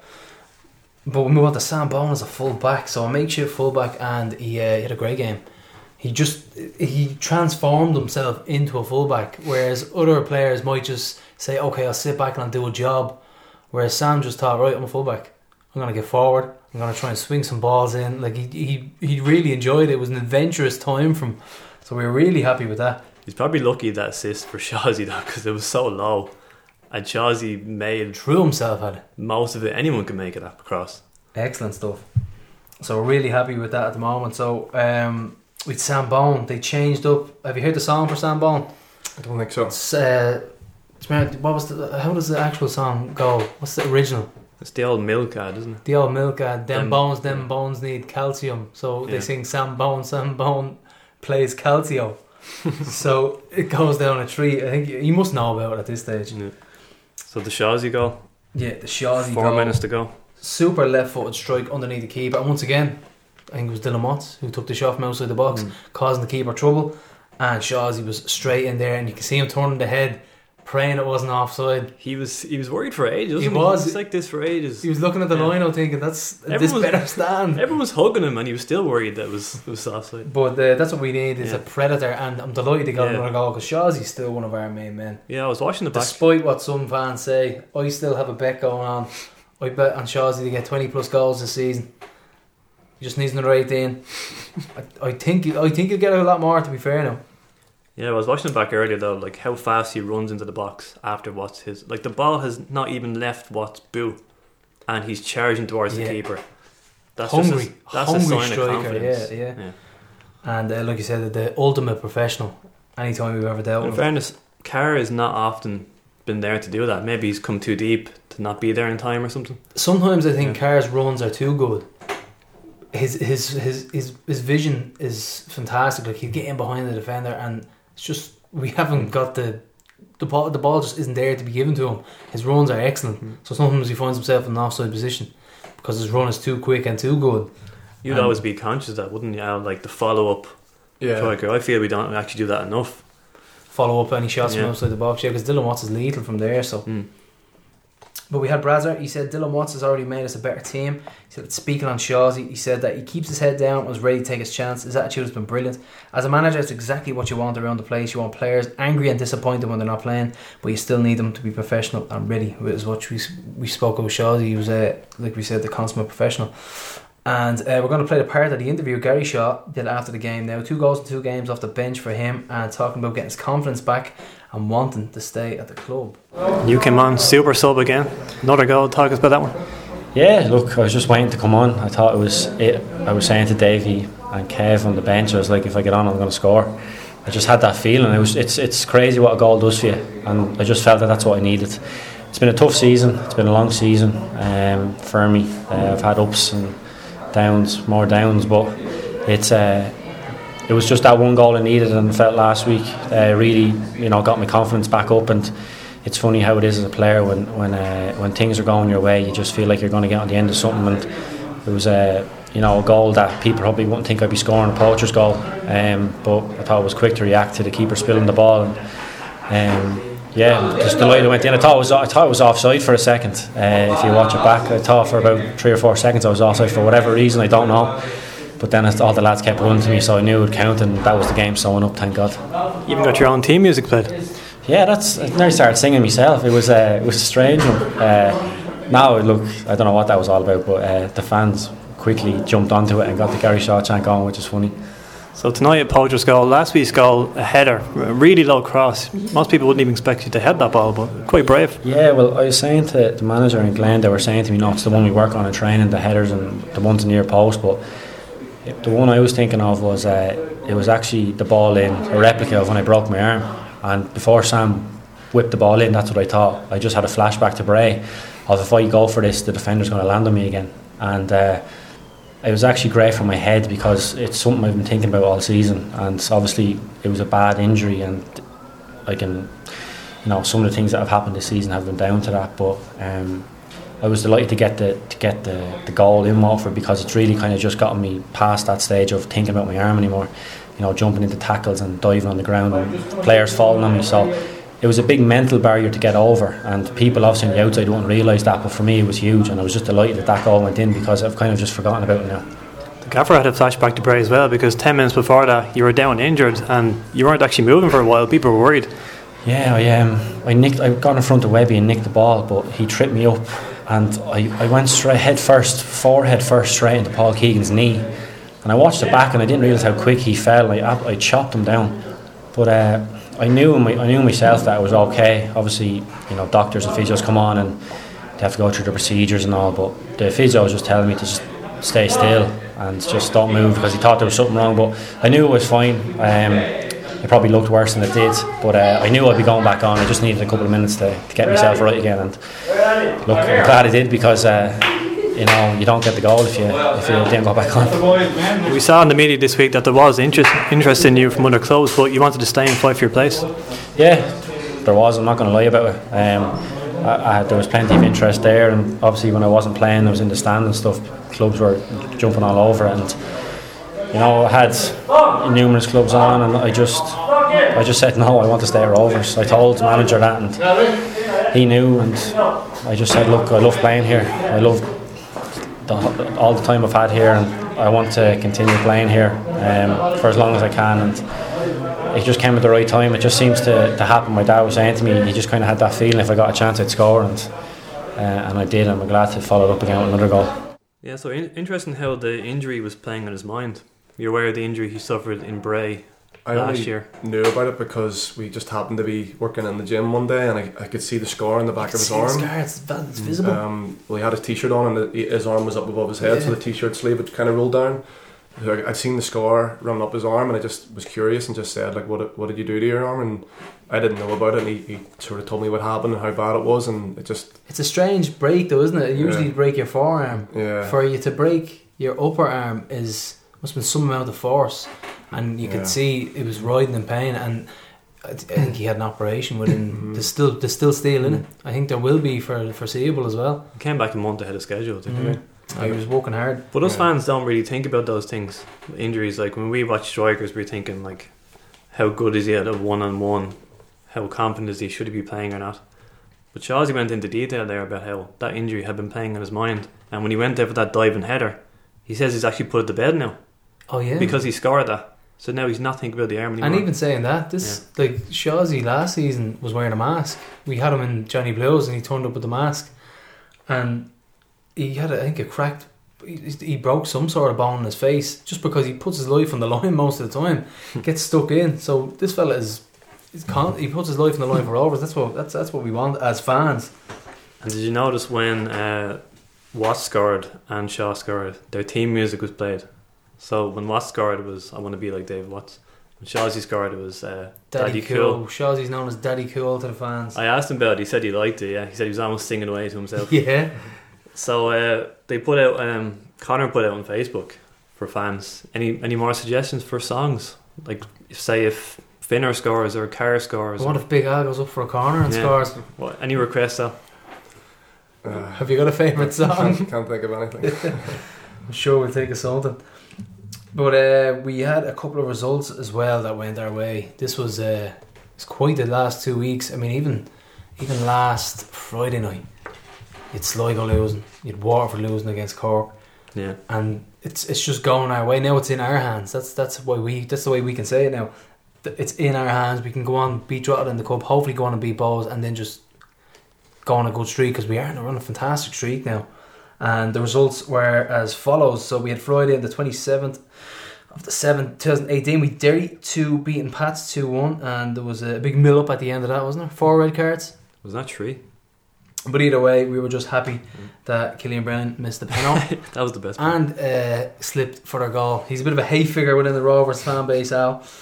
Bray Wanderers lost 3-1 at home to Cork, with Limerick beating Waterford 2-1 in a shock result, and an absolute belter from Duggan to win the game late on. Limerick played nearly that entire first half with 10 men. Yeah. Then Webster was sent off, so it was So level. they go to 90 minutes, they had 10 men, they beat Waterford at home. And Akinadi had a shot that was clearly over the line at the end, but wasn't given. And it was ruled out. Yeah, it just made it even sweeter. So on the Sunday, then Dundalk beat Bows 2-0, and then the week after we had Pats beating Bray 3-0, and we Derry losing 2-1 at home to Sligo. So they're in a bit of free fall at the moment. Sligo, considering we beat them fairly comfortably, if you look at the second half, they actually have the third best away record in the whole league. Yeah, but they still can't. They can barely win a game at home. I think Granted. they went the first 8 games they win a home game. It was Something along the lines of that. Was Granted, really they're playing more away games than anyone, because they've got this weird run now where they're not playing at home. Yeah, they've got 6 wins away. And then Limerick went to Bows after a fantastic 2-1 win at home to Waterford. They went and they got hockey 5-0 by Bows. So it's a strange one. Football's a strange old game. And then Waterford, like you said, they got beaten 2-1 with Cork City taking the 3 points and looking to take a march on Dundalk. Noel Hunt got his first goal for Waterford. Noel Hunt got his first See the goal, step yeah. overs? Yeah, And the and he kind of deceived everybody by just putting it down to the bottom left. So it's a good finish by Noel Hunt. 16-year gap between his 2 goals for Waterford there. 16-year gap. Could be a record. Eh? Like your back-to-back clean sheets for over 7 years between them. Even I wouldn't tweet something like that. I draw the line and stuff like that. But as for our stats, 6 clean sheets in a row, 4 for Gavin, 2 for UL. And I think I mentioned in the previous show, first time we've done that in a single season since 2006 First Division. First We time used 4 goalkeepers then, didn't we? No, it was the previous Was year. that the previous one? First time we've done it in a single top flight season since 1984. This is why we call him There the you prof. The stats. Yeah, so 16 points out of a possible 18 in the last. But we 6. predicted this at the start of the season. We said we're going to have a strong third series. That's what I predicted anyway. I said we're going to eventually we'll end up playing well and we'll have a really We strong reckoned third series. It will coincide when you came out. We were convinced our first 5-6 games Yeah. would be brilliant. And in fairness, Everything was just it was on. Yeah. It was just leaning on when you came. okay, you didn't play in all of them, but So still, what after that? we were proved correct. Our first 6 games Like, when yeah, you but came. when Al comes, we'll Yeah. get like 21 points out of 7 games. Keep 6 clean sheets. So was Dundalk being called off a good or bad thing? Because I say good Would that thing. have been us beating them instead of Cove? You know, it could have been like that. I wouldn't have fancied going there with Completely different makeshift fullbacks, because that's often our problem Yeah, playing Duffy. Dundalk. Duffy. Duffy kills us. So I like that Sean Cavan and Ethan Ball had time to recover now before we play them. Yeah, possible blessing in disguise. We still don't know when that game is going to be rescheduled, so we will just deal with the schedule the way it is at the moment. And in Europe, we Dundalk, they were hammered 4-0 by AEK Larnaca with a couple of very suspect defensive errors. Did you see the goal Sean Hoare was out of position for? Did you see the game? No, I didn't. There was it was nuts. Like, he just ran away from the ball. The ball was coming towards him. It was a crossfield ball from, let's say, the rifle He's of playing AEK right back, Larnaca. wasn't he? Yeah. Yeah. And he stepped in, but then he stepped out and just ignored the ball. And then their strikers went and said, "Nice one, I'll have this," and just tapped it in. Like it was. And then he got taken off at half time along with Dan Cleary. Dylan Connolly and Dan Yeah. Cleary got taken off. So I don't know if you were aware of this, Al, but when this was it was Thomas' last game, we lost 5-2 to Dundalk, and Dan Cleary scored one of the goals, and he ran to the bench, and was kind of deliberately running past Bradzer and the fans now, and then he tweeted, his ears out, you know. yeah, Oh, and then he yeah. tweeted, "Doubt me now," because we had him on trial Okay. earlier in the season. So this feels a bit sweet for us now. He's Of course. up at half time. Rovers fans got online and said, Yeah. "No, doubt me now." I think there was plenty of memes going around of. Do you ever see when someone gets hooked off the stage at half time, and he was the victim of that one. And then the Cove winner was played between him and Fowlin in the League Cup semi-final. So not good. So it's all swings. Football really is a bit Not of a good swings week around for the Mr. isn't it? Not a good week for Mr. Cleary. Only him and Connolly played in both games against Larnaca and Cove. And did you see the Cove lineup was completely second team, you could say. So they did take a chance. And we had AIK, our opponents. They went out to the Danes, and Dean Ebby, a former hoop, put TNS through against a Gibraltar club. So he scored in the Champions League, in the Europa League as well. And so he's doing fantastic stuff with TNS. They'll be dancing in the streets of Total Network Solutions tonight. Total Network Salute, or what's the new Saints as they were rebranded. And 46,000 at the Aviva for a meaningless Chelsea versus Arsenal friendly. 11k attended domestic games in Ireland in total that weekend. So actually I'm interested to get your opinion on this. What can the Irish public, or even the FAI, what can we do to improve the attendances? I mean, St. Johnstone, did they get how many? What was their average like? Their average is probably around 3,500. Right. If you get Celtic and Rangers, then it's pretty full. Then obviously 6,000-7,000 or whatever. Hearts and Hibs, you get 4,500. Dundee teams 4,500-5,000. But then if you get like Ross County or Inverness kind of teams, it'll be 3,000, 2,500 That's the hardcore sometimes. anyway. Yeah, and they actually find it hard to get people in as well. It's something that they always talk about, what can we do to get more people coming into the games, because a lot of the local people then, the place is called Perth, a lot of people from there will go down and watch teams in Glasgow and support Glasgow. Not too far from Glasgow. My geography is not great with Scotland. It's an hour and a half. So a lot of people from Perth would, not a lot, but some people will go down and support Rangers or Celtic, and rather than their local team, which is one of the problems I think they have. But they've tried a lot of different things to get more people in. And the funny thing is as well that we got into Europe quite a lot, and when we did in the European games, the stadium was almost full, and it was always full of pretty much Scottish people, because there isn't a lot of people travel away for the European games. You get some, but not loads. So the stadium would be full of people coming to watch our European games, and we'd done all right in them. And then the league would start a few weeks later, and the attendance would be right the way down again. I genuinely don't get it. 3,500. I really don't. Even when it comes to the League of Ireland, I just can't understand why people just don't give it a chance. But I think it's just the glamour of the Premier League and the comfort of sitting in a pub. People just genuinely don't want to give it a chance. They don't want to see the joys of following your team all over the country, and the heartbreak and the joy and the contrast of emotions that 90 minutes brings following the team that you love. They just, I genuinely, I think Owen Rice spoke about it, and he says, why are we even bothering to try and convince people anymore? Let's just enjoy what we have. Let's just enjoy Rovers. You don't have to try and convince people to start coming along anymore, which funnily enough we are doing, because we have this thing called League of LOI Curious, where we're trying to convert a bar stool, or what we could say, we're going to bring to a game, show them the whole experience, Tallaght Stadium at the Derby, and just interview them beforehand, interview them afterwards, just see what they think. It's just an experiment more than anything, just to see how we get on and see if they genuinely enjoy it. But it's just the eternal question within the League of Ireland is just how can you improve attendances? And well, it's the people paying that much for a ticket to see a second string Chelsea or Arsenal team play at the Viva. a meaningless game. I think there's no hope for those people myself. Yeah, played at a half pace and just to get minutes under your belt, really. But like these guys will probably analyse this game to death for the next 6 months and talk about it. It could even have an effect on the league for them. You know, it's just one of those things. But it's we could be here all day talking about it. But so that was 46,000 people. just too meaningless for it. I just don't get it. But we had a load of underage results to report since a show a couple of weeks ago.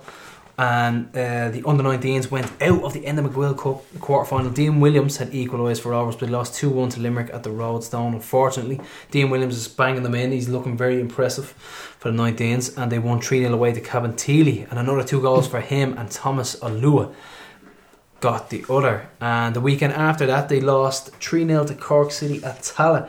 So the 19s are starting to struggle a little bit. Have you checked out any of the youth teams yourself, Al? Any? The youth teams? Yeah, any players standing out? Well, I haven't seen a lot of them except the goalkeepers, really.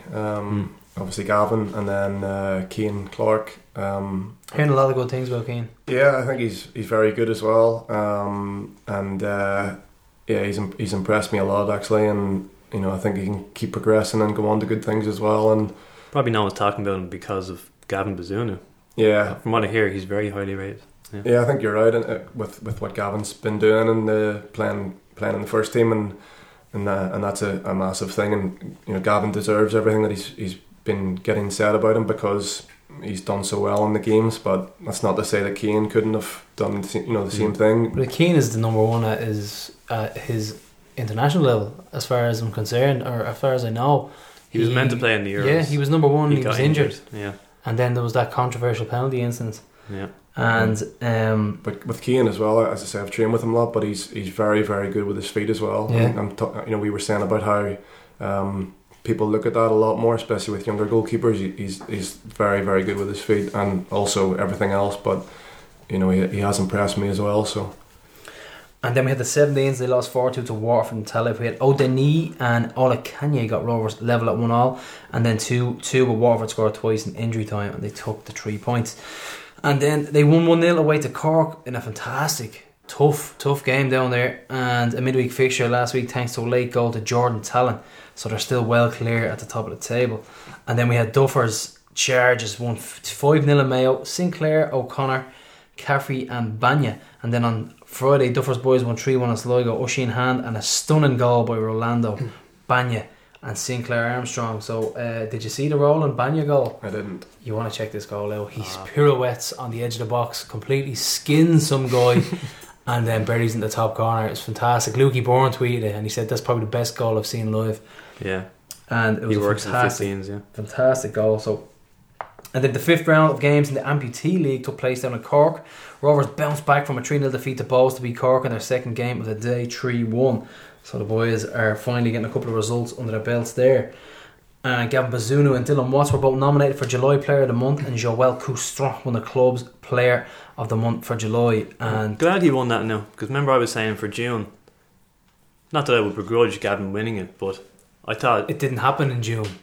Yeah, I thought Joe was by far our best player in June, because the penalty save was in July, and Gavin, he was very impressive. He didn't actually have a lot to do in the June games, and Joel was amazing. So I was kind of like, no reward for Joel then.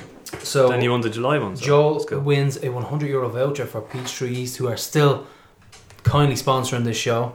And have you ever had some of their grub, Al?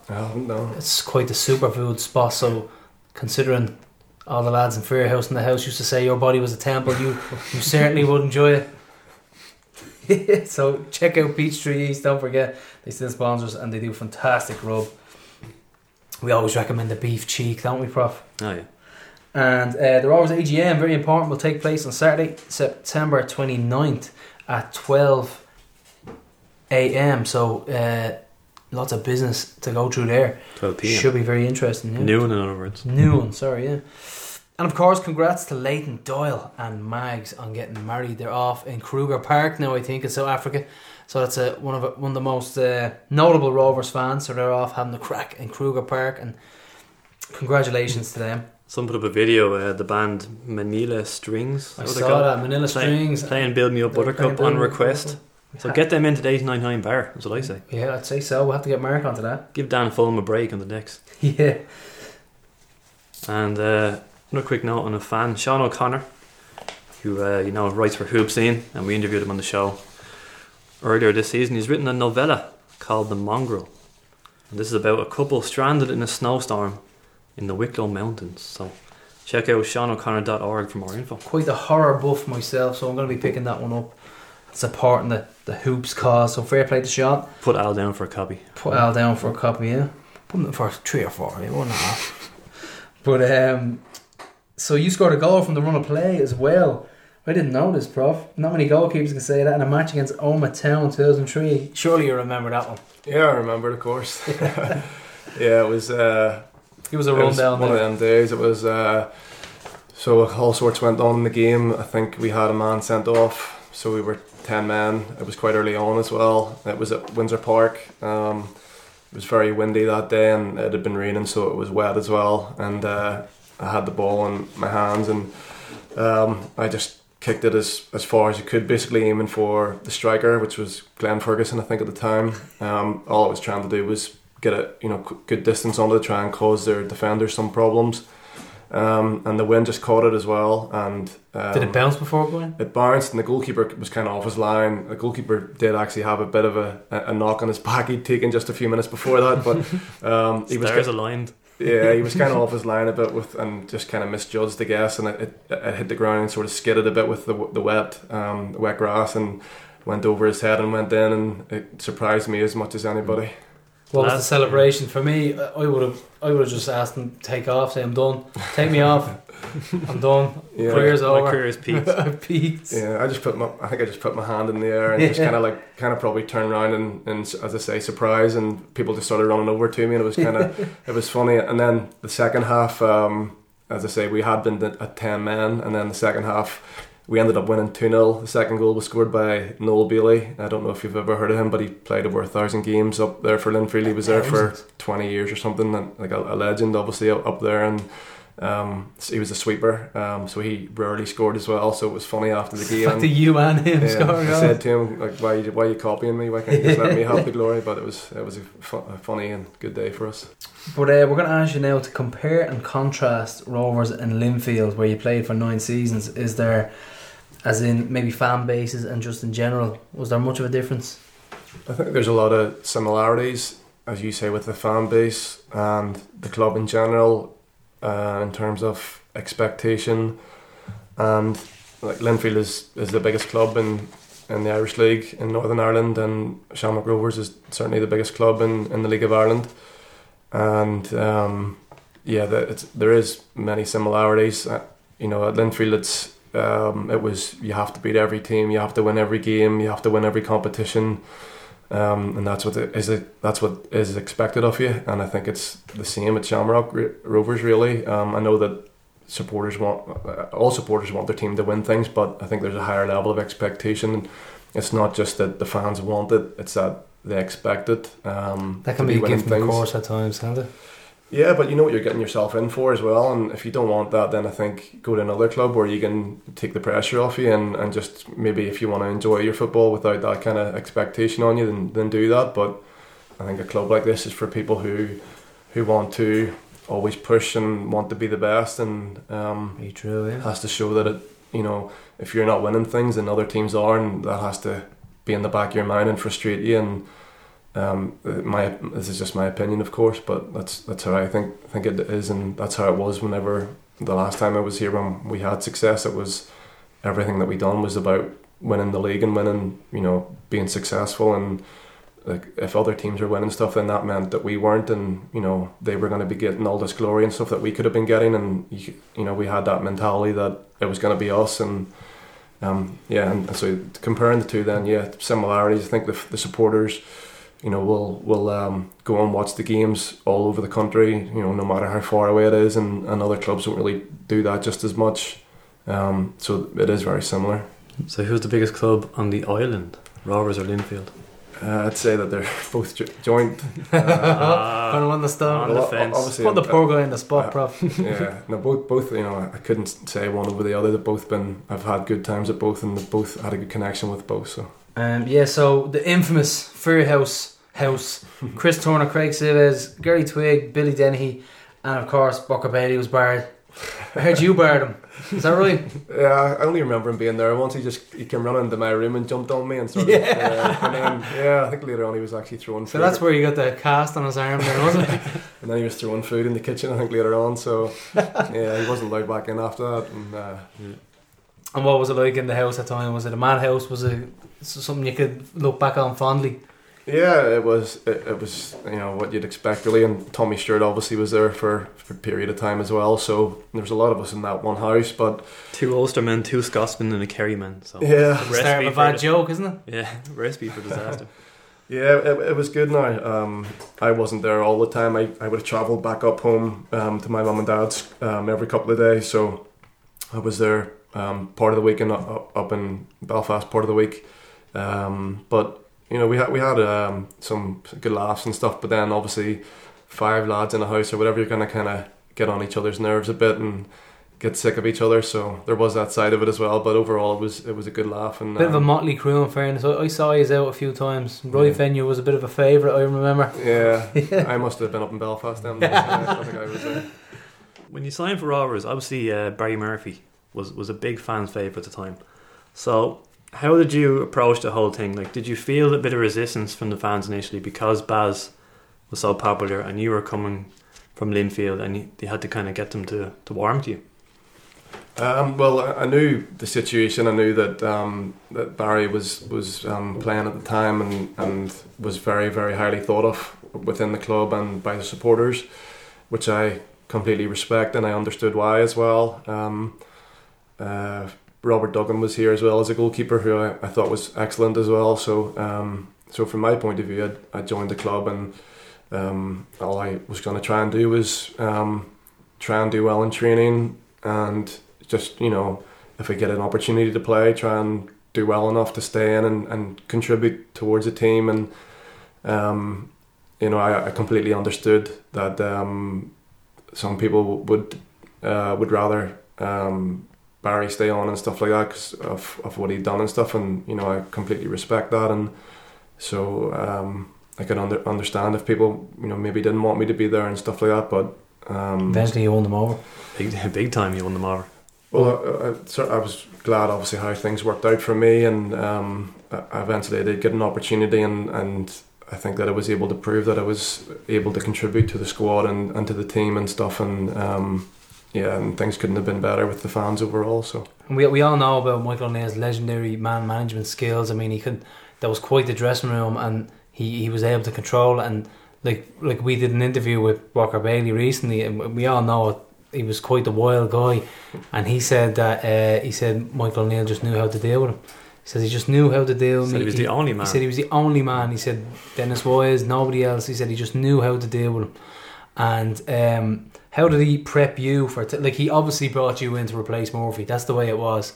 He was bringing you in to replace Baz. It was just a matter of time. Did he prep you beforehand? Did he say, listen, it's a big thing, Baz is a bit of a favourite coming in from the likes of Linfield? Did Michael O'Neill say anything to you to prep you for taking the spot, and any advice or anything like that, considering his man management skills? It was just a case of kind of what I just said in terms of that Barry was, you know, fan favourite, and he'd been brilliant for the club and had a history with the club, and so there was going to be that side to it. And then he just kind of said, like, you know, just wait and you'll, you know, work hard and see if you get an opportunity, kind of thing, which is what I had in my mind anyway. And right. Because when we saw you coming in first, I just thought, well, he's going to be number one. Like, why else would you sign a goalkeeper in front of Baz? Like, that's how I felt at the time. So I thought, right, he's going to play, and I thought he might have eased you in. I don't think you played straight away initially, did you? No, I think there was a couple of games where I would have been on the bench. I think the first game was Drogheda away, and then I think maybe Fingal, I think we played in the cup or something like that. Once you came in, you were never out again. 67 in a row. No. Right up until the middle of 2011. So you were number one constantly for, what was that? Nobody was 2 years. Nobody was taking that number one. But you mentioned Duggan. You didn't have a whole lot of other competitions, but you had, I think, maybe Robbie Hughes initially in 2011. He was kind of a reserve keeper. Pat Jennings came in at one stage. Pat Jennings Jr. Yeah. And obviously Ryan Thompson then, who did replace you then.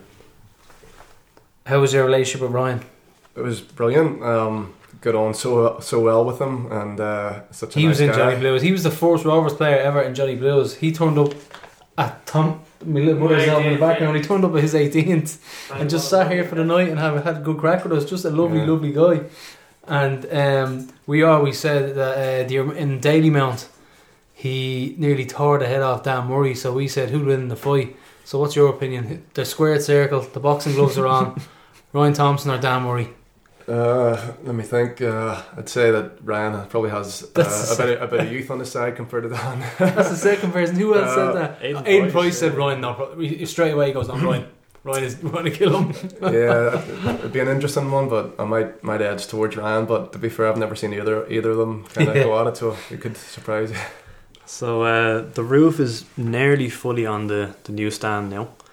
And interesting, your debut for Rovers was the opening of the East Stand. It was a 2-all draw at home to Dundalk. We actually threw away a 2-goal lead. It's actually my first Rovers game, ironically as well. Your debut was my first Rovers I always game. mistake Griffin for getting those goals, don't they? Yeah. It wasn't Griffin, was it? I can't remember who scored them now. Mark Griffin was playing for him at the time. He was actually a good player. Yeah. And Twiggy scored, I believe. I think Stephen Rice scored. so what was so special about Twiggy in your opinion? As a person or as a striker? I'd say give us both.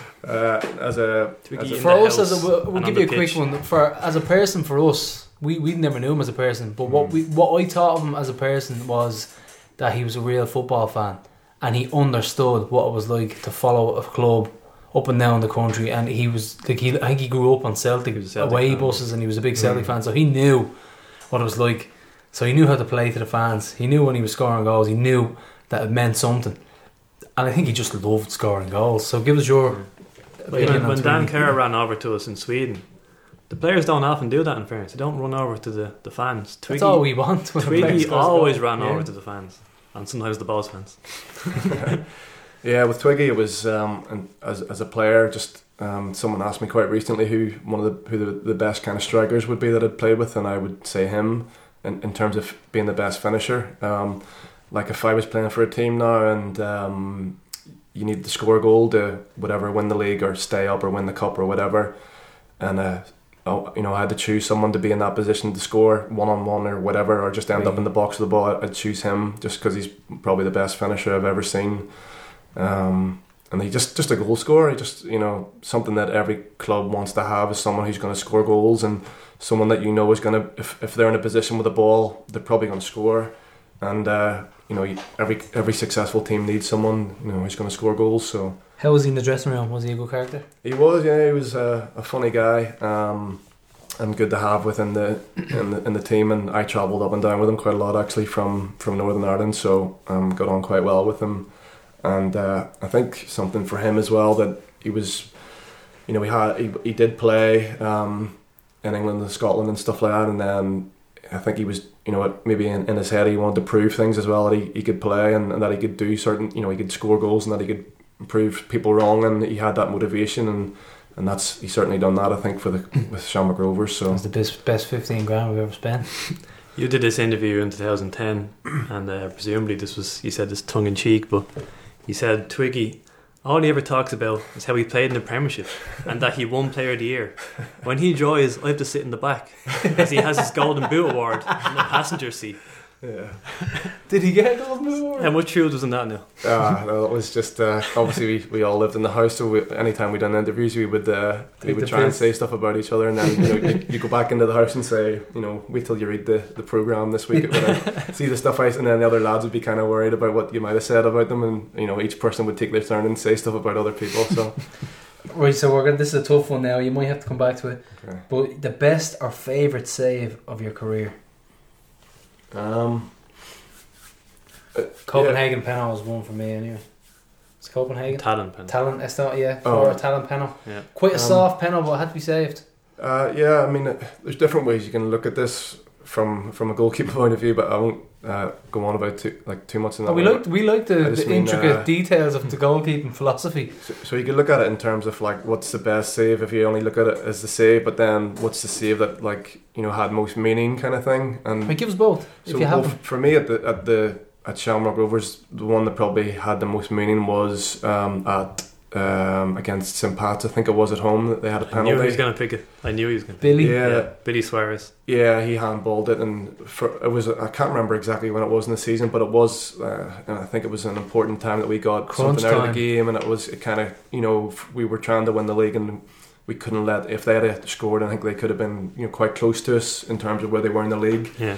So, and I think it was Ryan Guy. Is that his name? Yeah, Ryan Guy? yeah. Guam International. I think it was him, and he hit the penalty, and he's kind of going for power. I've dove to my side, and it's kind of hit me in around the chest area, but it's gone out anyway. And I think I can't remember the score. I'm guessing that we won the 2-1, game. yeah. But so in terms of like how much it meant, I always kind of say for a goalkeeper that if you make a save, it makes it much better for you if it has meaning in terms of High stakes. if you get something out of the game. If you make a great save and you get beat 1 or 2-0, then it doesn't mean as much.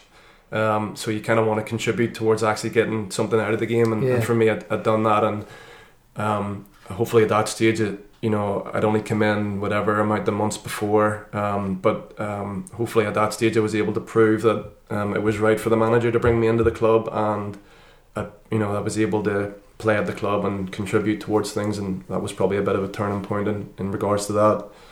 And then just if you're just talking about a save in general, then I was quite happy with the one at Waterford and a couple of weeks ago, and I guess for me it had meaning in terms of us winning the game 1-0, but then for me, first game back, I kind of wanted to make a bit of a statement and have a good game, and I guess I was happy with that save. I remember a game against Sporting Fingal when it was here before as well, and I can't remember the score, but Was it out there? It was at home, and I At saved home? a header from Gary Gary O'Neill. I O'Neill. think I'm sure it was from quite close in, and I'll remember that one as well. But yeah, And what about best goal scored against you? I think I might be able to predict this one too. I think we'll ask Ray Wilson. Ray Wilson might not agree. yeah, these are talking about the Del Piero one. Obviously. So, yeah, I guess it would be. I don't know if it's a good thing that I've had a lot of good goals scored against me, but it would be up there, obviously. Probably a good thing you didn't get your hand on it because it would have came off. Yeah, I think he would have lost the Yeah. hand in that. He had to retire. Yeah, But Price were saying you wanted a big man wall, so I think it was the Price, Murray. I yeah. think Brazzer might have been in there too. Yeah, I think we had like a setup for, you had like the option of giving a normal size wall, which would be more midfielders, or a big wall, which would have been the centre halves in it if you knew the person or had a really good thought that he was going to shoot from there. And I thought he was going to, obviously, and the wall didn't help me in any way at all. So, but the movement on the ball as well, he's hit it. And I've started to move one way with the movement of the ball, and it comes back swerves, across, isn't and as a goalkeeper, you think you should never get beat from there, and I do think that. But at the same time, then I think, well, I hit the bar. The way it hit the bar, it was ferocious. Yeah, Serious pace on it. but at least now I can say that Del Piero scored against me. So if he hadn't scored, then I couldn't say that. So. And what were you thinking before that game? This game it's one of my favourite games in Rovers history because it was just insane.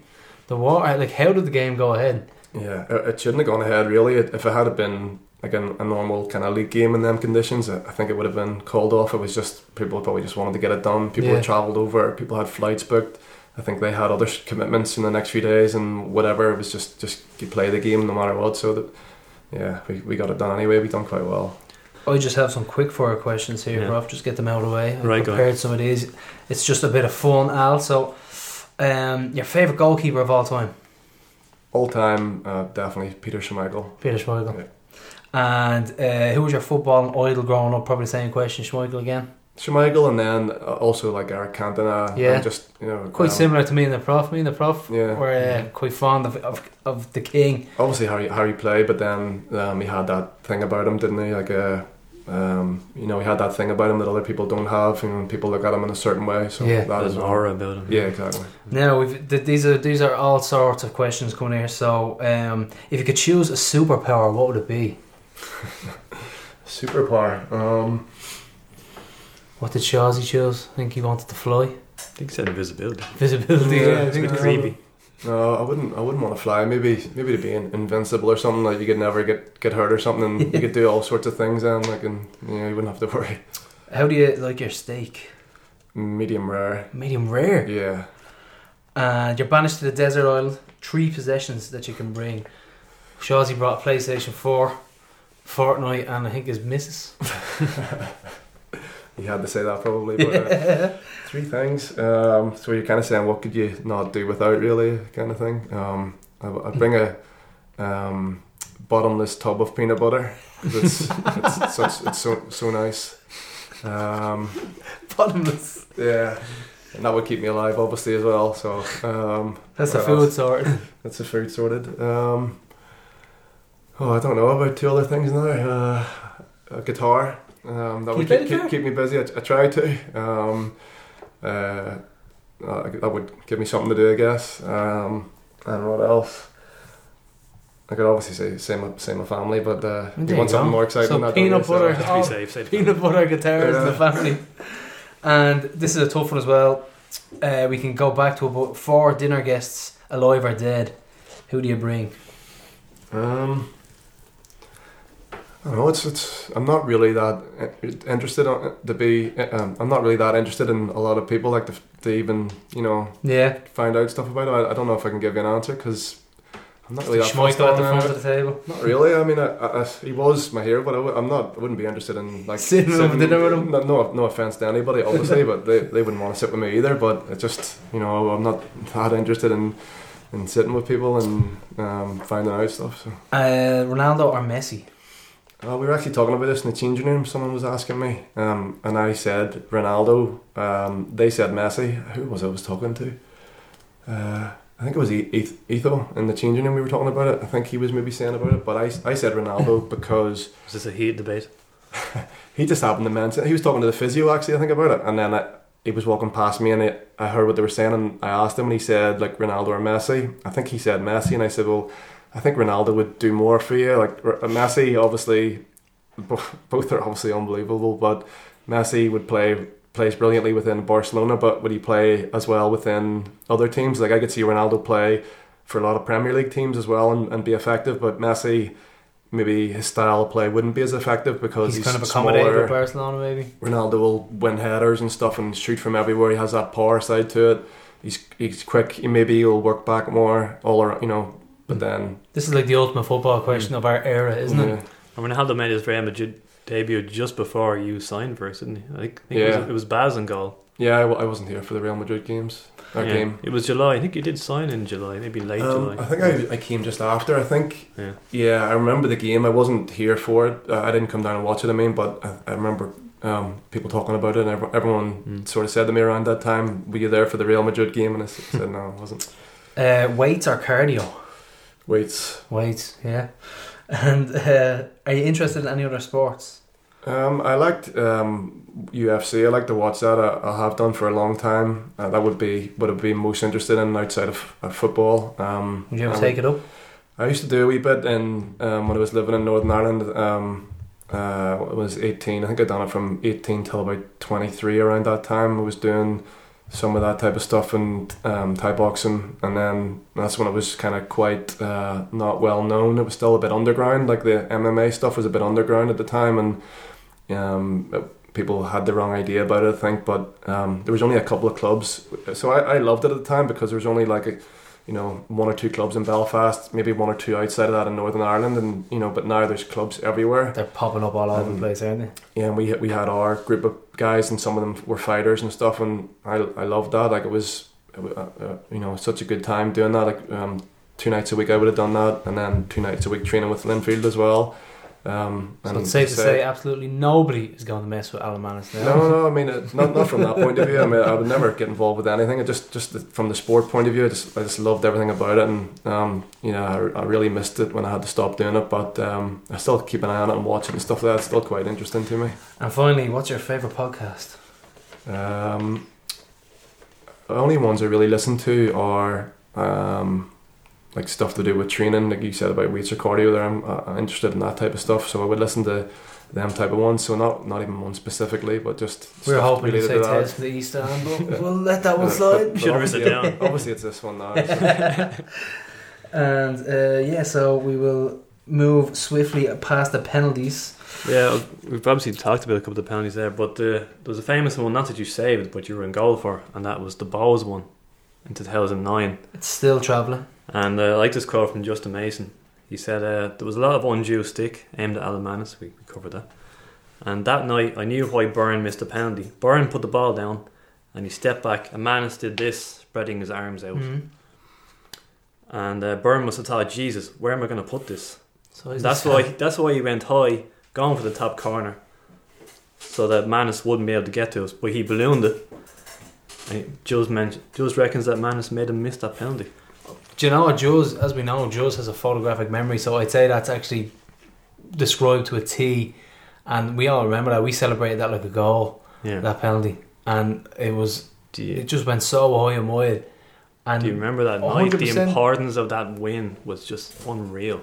Podge got a goal late, didn't he? Yeah, I didn't realise or didn't remember that they had a penalty. I remember the game. It was my first game against Bohemians, wasn't it? Just not long after I joined. So I remember the game, and I forgot that they actually had a penalty and that they actually missed it. So I forgot all about that. But yeah, I remember the importance of the game and that we won it and stuff like that. And you know, they were the top team at that time, I think, as well, weren't they? So I remember Brian Murphy was playing for them as well, and they did. They had Deegan and Keegan in the middle of the park, and they had some good players. It was just a sickener that we didn't go on and win the league after that win, because that put us in the driving seat. Fantastic season. It was our inaugural season in Tallaght Stadium. We went on, drove them right till the very end. But we'll do a little bit more on Europe now. And Twiggy had a quote in Tallaght Time, the Prof, and McDara Ferris's book.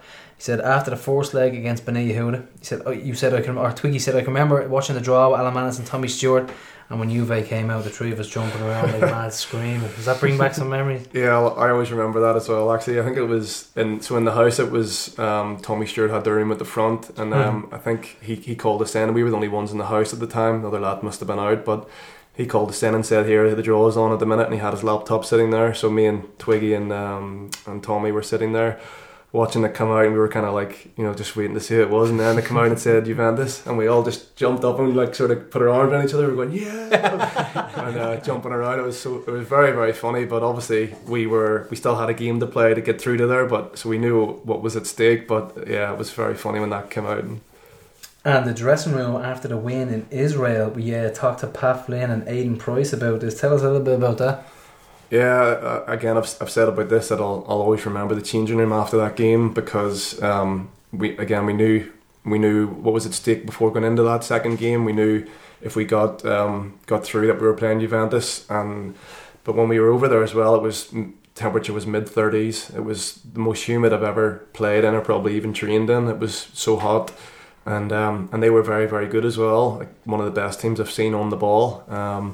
So we knew we were up against it, and just what it meant to everybody. And you know, so after the game anyway, we've obviously done what we needed to do and got the result, and it was a very difficult game, and we've defended very well. And coming in the changing rooms after, everyone's just on a high and just sitting down. I just remember sitting down, looking around, and everyone's just kind of still celebrating and laughing and just taking it all in, right? I just took it in, and like there's usually one person in charge of music, and they put the music on, and so like people were sort of like having a laugh about it and stuff and joking around, and yeah, it was just one of the best moods I've seen in the changing room after a game, and I'll always remember that. And were you involved in the 100-metre naked sprints timed by Jim Magilton? No, I looked. It wasn't. Was it Jim Magilton? I think Jim was timing them. Was that Belgrade? He wasn't there at the time. Was that Belgrade or was it Israel? Yeah. Well, I did just happen to look out the wee peephole you have in your window, because I heard stuff going on in the corridor. I'd gone back to my room at this point, and I heard something, and I looked out and opened the door, and then there was someone running up the corridor naked, and someone was timing them. But I won't say names in case you get anyone in trouble, but I think they might have had trainers on, and that was it. Not one pair of trainers. Not a good thing to open the door to see. What about the night out in Israel? Because Edo said that's what you were practically celebrating. Not even so much we've got Juve, it's we get a night in the town. Flight's not till tomorrow, we can go out on the piss. Yeah, we obviously had that, as you kind of celebrate a bit and stuff like that, and it was as much kind of celebrating what we'd just done and what we were going to do more than having a night out. So obviously everyone was in a brilliant mood, and yeah, it was a good laugh. So I just like the typical Michael O'Neill result, nicking a win over superior opposition, and now he's still doing it with Northern Ireland. He's just making the step up constantly. My favourite manager of all time. Like even the goal he scored, Tommy Stewart, Like I remember him Royce or throw in. talking about that goal, all the little details. The what did flick Roycer on do? Roycer from the wiped header. it with the ball boy, didn't Yeah. he?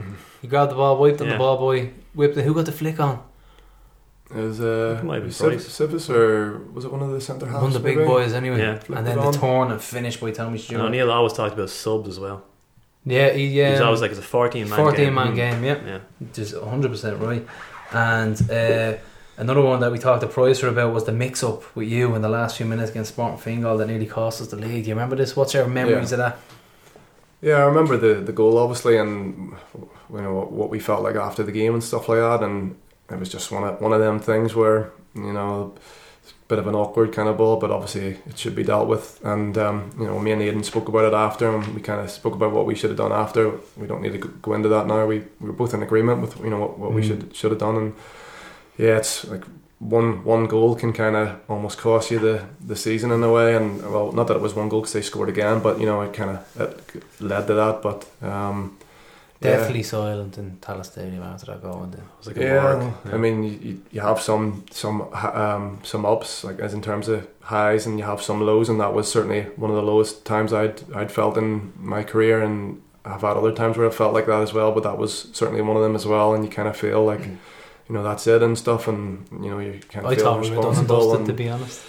yeah, but in a way, then that something like that happens, and then it gives you more motivation to kind of go on then in the future. And then a few weeks later, was Ado the most relieved man in the Carlisle grounds, because it was... Well, he was man of his the match mix- against Pats. Yeah, it was his mix-up with you. And we finally get over the line against Bray. And you actually made a save right at the end, at 2-2, from none other than Gary Shaw. Gary Shaw. He almost yeah. scored and Yeah. cost us the league. Yeah, I didn't. He did score that day as well, though. I think he did, yeah. He told me that a few weeks ago. I didn't realise he was playing in that game. He said to me, because we were training and they were working on crosses and headers and stuff, and he'd done one, and he flicked on the header, and I think I'd saved it in training, but he said to me that was just like the one at the Carlisle grounds, and I said, like, what do you mean? And he said that was me that scored against you, and he said about it, and so we chatted about it after that, and we're talking about the game, and I said, like, yeah, you had another chance to score later on, didn't you? And like that would have, you know, ended it for us. And yeah, Twiggy scored from the most acute angle as well. nervy game, obviously, and hard game to play in, because obviously like the slightest mistake can end up costing you the title, and it is quite nervy, but like, champions have to play them games and come through them. So Yeah. In the middle of 2011, you decided to go full time with St Johnstone. So, what pushed it over the edge? Was it the offer was too good to turn down? the offer, not in terms of money, but in terms of Full-time. something that I'd wanted to do for a long time, and I looked at it as 15 years worth of trying to get over, and you know, I was trying to get over the whole time from the age of whatever 15, 16 onwards. You know, I wanted to try and play in England or Scotland to show that I could play at that level. So to me it was, you know, all the work I'd done up until that point was what got me the opportunity. So it wasn't just a case of, you know, you've got this opportunity now. It's like the last whatever 15 years or whatever of what you've been working towards. This is why you've got it, and it was just something that, as I say, I worked too long and too hard for it, and not take the opportunity. Yeah. And as I say, it wasn't about money or anything like that, because you know, it was a case of just trying to get the chance to play, and not to play, but to go over and then prove that you could play over there, and yeah, that was it. And you had to bide your time, because you were a backup keeper to Peter Enkelman, I think former Aston Villa keeper, wasn't Yeah. he? So you The joined, famous slip, the ball went Oh, underneath his foot from from the a throw-in. throw in. Do you If remember you didn't touch the ball, it wouldn't have counted. Yeah, it just hit his studs, I think. Yeah, that's it, exactly. So you joined in July 2011, but didn't make your debut until February 2012, so you had a bit of a wait there. Yeah, I knew going over that Peter was there, and Peter was an excellent goalkeeper, Premier League experience, and a really good goalkeeper, and a brilliant guy as well, one of the best I'd ever met, and he tried to help me so much when I was there as well, which was a surprise to me, because I didn't expect that from another goalkeeper. But yeah, I knew that he was going to be number one, and he was going to play, and he was very good. So I knew I just had to try and wait and see if I got an opportunity at some point. And then towards like December, January time, I thought, like, this isn't going to happen here. I need to start thinking about what I'm going to do in the summer, because if it got to the summer and I hadn't played, no other team in Scotland was going to sign me, because they didn't know anything about me. I hadn't played in it, so they knew nothing of me. So I had kind of started thinking, what will I do when I go back, and will it, what kind of club, hopefully will get an opportunity at this kind of club. And I had started thinking about that and kind of planning it in a way. And then it got to February, and we had a derby game against Dundee United, and we got beat 5-1 or something like that, and they kind of put the blame on Peter for a couple of the goals. And he said to me after the game, the manager said, be ready for Tuesday. We had a cup game against Hearts in a replay. He said, be ready for Tuesday because you're going to play. I think we got beat in the end in the cup in extra time 2-1, but that was my first game, and I'd done quite well. I felt it with what I had to do, and then just from there eventually I got to stay in. Basically from there on I'd done enough to stay in every game. I think we kept a few clean sheets, and I'd done the right things in the games, and it just kind of went from there. And so the rest is history, as it was they say. just getting that one opportunity, and I've said that to other goalkeepers, the younger goalkeepers, and saying like, just you need to be ready. Just it could be one game that could be completely unexpected, but that could, one game can change things around for you, and it can work the other way as well. For like, if you're in now, it can be one game that takes you out of the team, and it can, like, your career can just go downhill then. Like if you or an injury, and that's why I think it's so important to avoid injuries and do what you need to do to avoid injuries, because unless you're like a bit of a superstar, and you know that you're always going to get contracts, you're always going to get teams, whatever, someone's always going to take you, unless you're one of them. Like one injury can end your career basically. It can take you out of full-time football. Like if you get an injury and you're out for 6 weeks, someone else goes in and plays. You might not get back in. It gets to the end of the season, nobody else wants to sign you. What do you do then? You drop out and you drop out of full-time football, and then that could be your opportunity gone. So it's like very fine margins, and one thing can take you either way. What's the longest you were ever out through injury? It was probably like 6 weeks or something when I was at Linfield. Not too been bad. quite lucky then with injuries. I've been fortunate.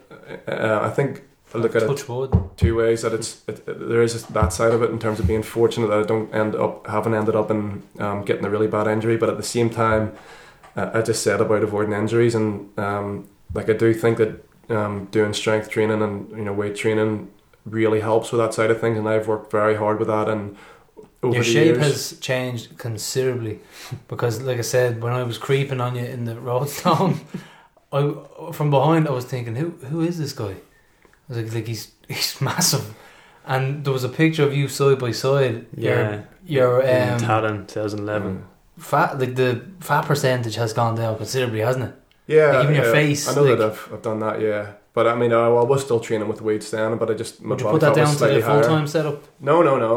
I was always in charge of my own training, because I felt that certain things would cause me. I couldn't do certain movements in terms of strength training, because it would just, my shoulders would maybe bother my shoulders, and that's probably down to my body shape. But then being a goalkeeper, like, landed on my shoulders every day for so many years as well. But I've always trained with weights for a long time, but.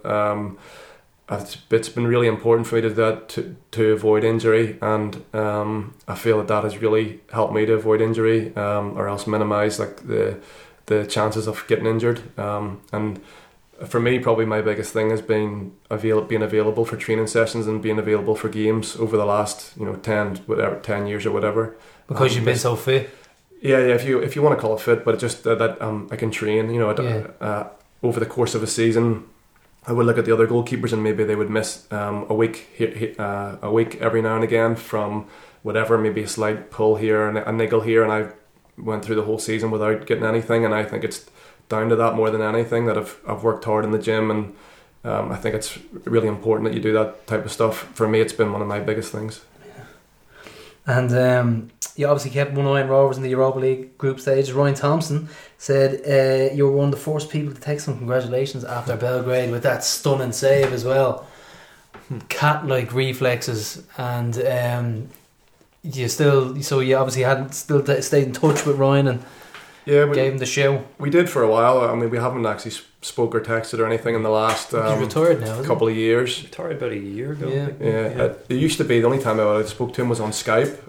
When I had Skype when I was in Scotland, I would have went on to speak to my family, and sometimes when I went on it, he always seemed to be on it. If you know what I mean, we were friends on Skype, and so we would call each other that way. But I didn't stop using Skype after a while and started using other things to contact family, so that was the only contact I had with him.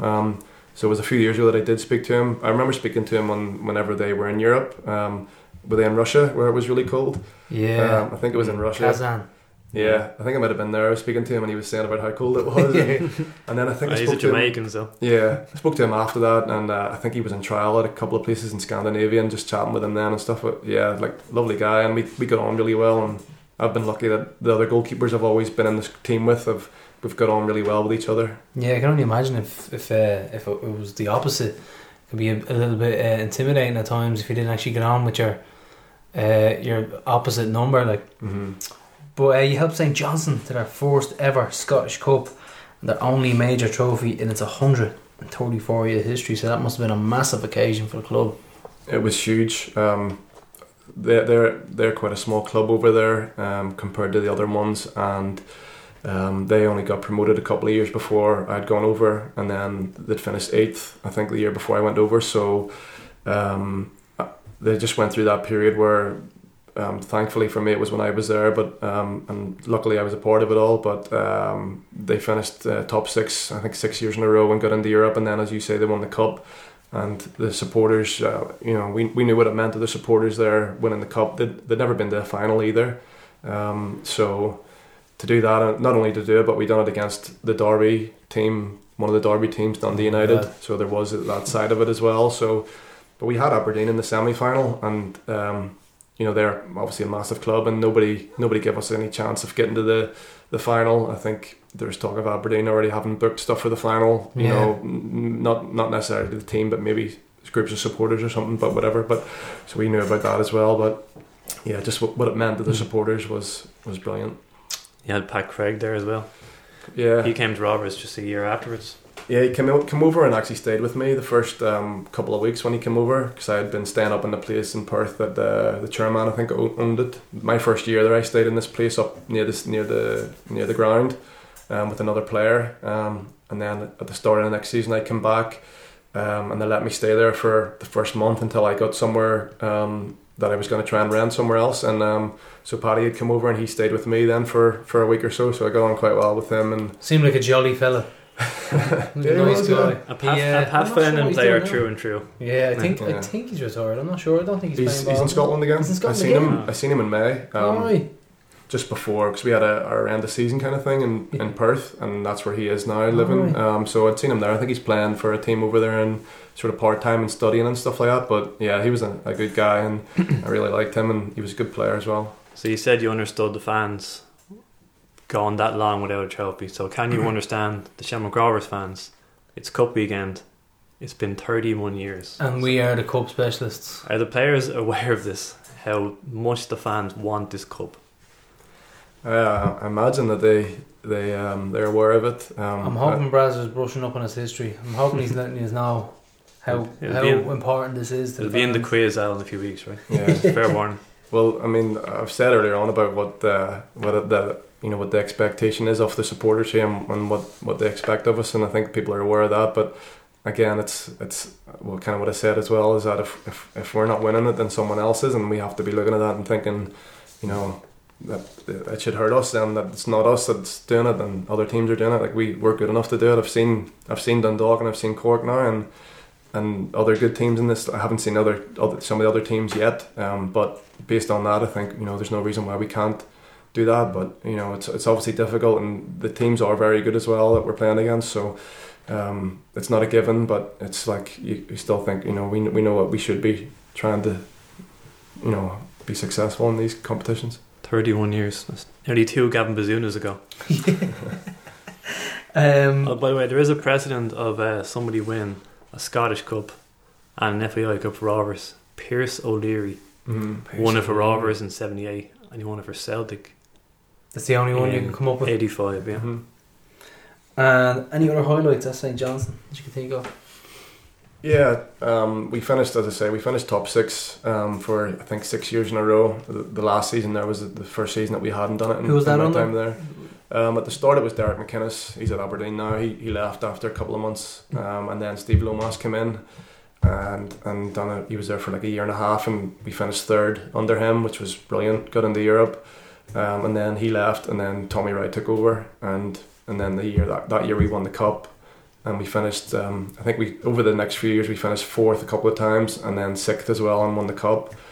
And so that for that period, it was successful. It was actually quite a good successful period of time. At St Johnson. It is a small club in terms of their support base. Not that the supporters are any less or whatever, but in terms of numbers, like They're punching above their weight, really, could say. You've Rangers, Celtic, Aberdeen, Hearts, Hibs, Dundee United, Dundee, and a lot of them teams are certainly the first few that I mentioned are a lot bigger. It was really good to be a part of that all, and I really enjoyed my time there. The fans were brilliant towards me. You're a cult hero now within the fan base. I don't know about that, but it was. I don't know about that. There's younger goalkeepers there and coming through, and probably if I was still there, I think they'd probably be thinking we don't really need to have that many goalkeepers there at the minute. So, but it couldn't have been better towards me, and I enjoyed my time there, and just to play. You said a highlight. The highlight for me was that second year. Whenever under Steve Lomas we finished 3rd, and for me that was my second season, and I'd only started playing in the end of the season before that. But for me, I played every game that season, and for me it was about I proved that I could play in the Scottish Premier League, and consistently as well. It took me 15 years to get over there. So when I got over there, I wanted to prove that I could do it, prove to myself and prove to my family and people who believed in me. And the last day we beat Motherwell 2-0, and that guaranteed 3rd spot for us and guaranteed Europe. And I thought, I played every game, and I've proven that I'm good enough to play in the Scottish Premier League. It wasn't just one game; it was like the whole season, and contributed towards it. And that was the highlight. Quite a driven individual, aren't you? Well, that's motivation for me. When I look back on things, that when I think, when have you been, like, when has things gone best for you? It's when you're most motivated, and what's your motivation? And for me, I think that's the most important thing. Like, what's your motivation for what you're doing, and whether it's playing football or your job or whatever. And yeah, I kind of think it correlates how well you do with your motivation towards that thing, and that was my motivation then. So we're nearly done for today, and every week me and the prof, we put our manager's hat on and we pick starting 11s and predictions.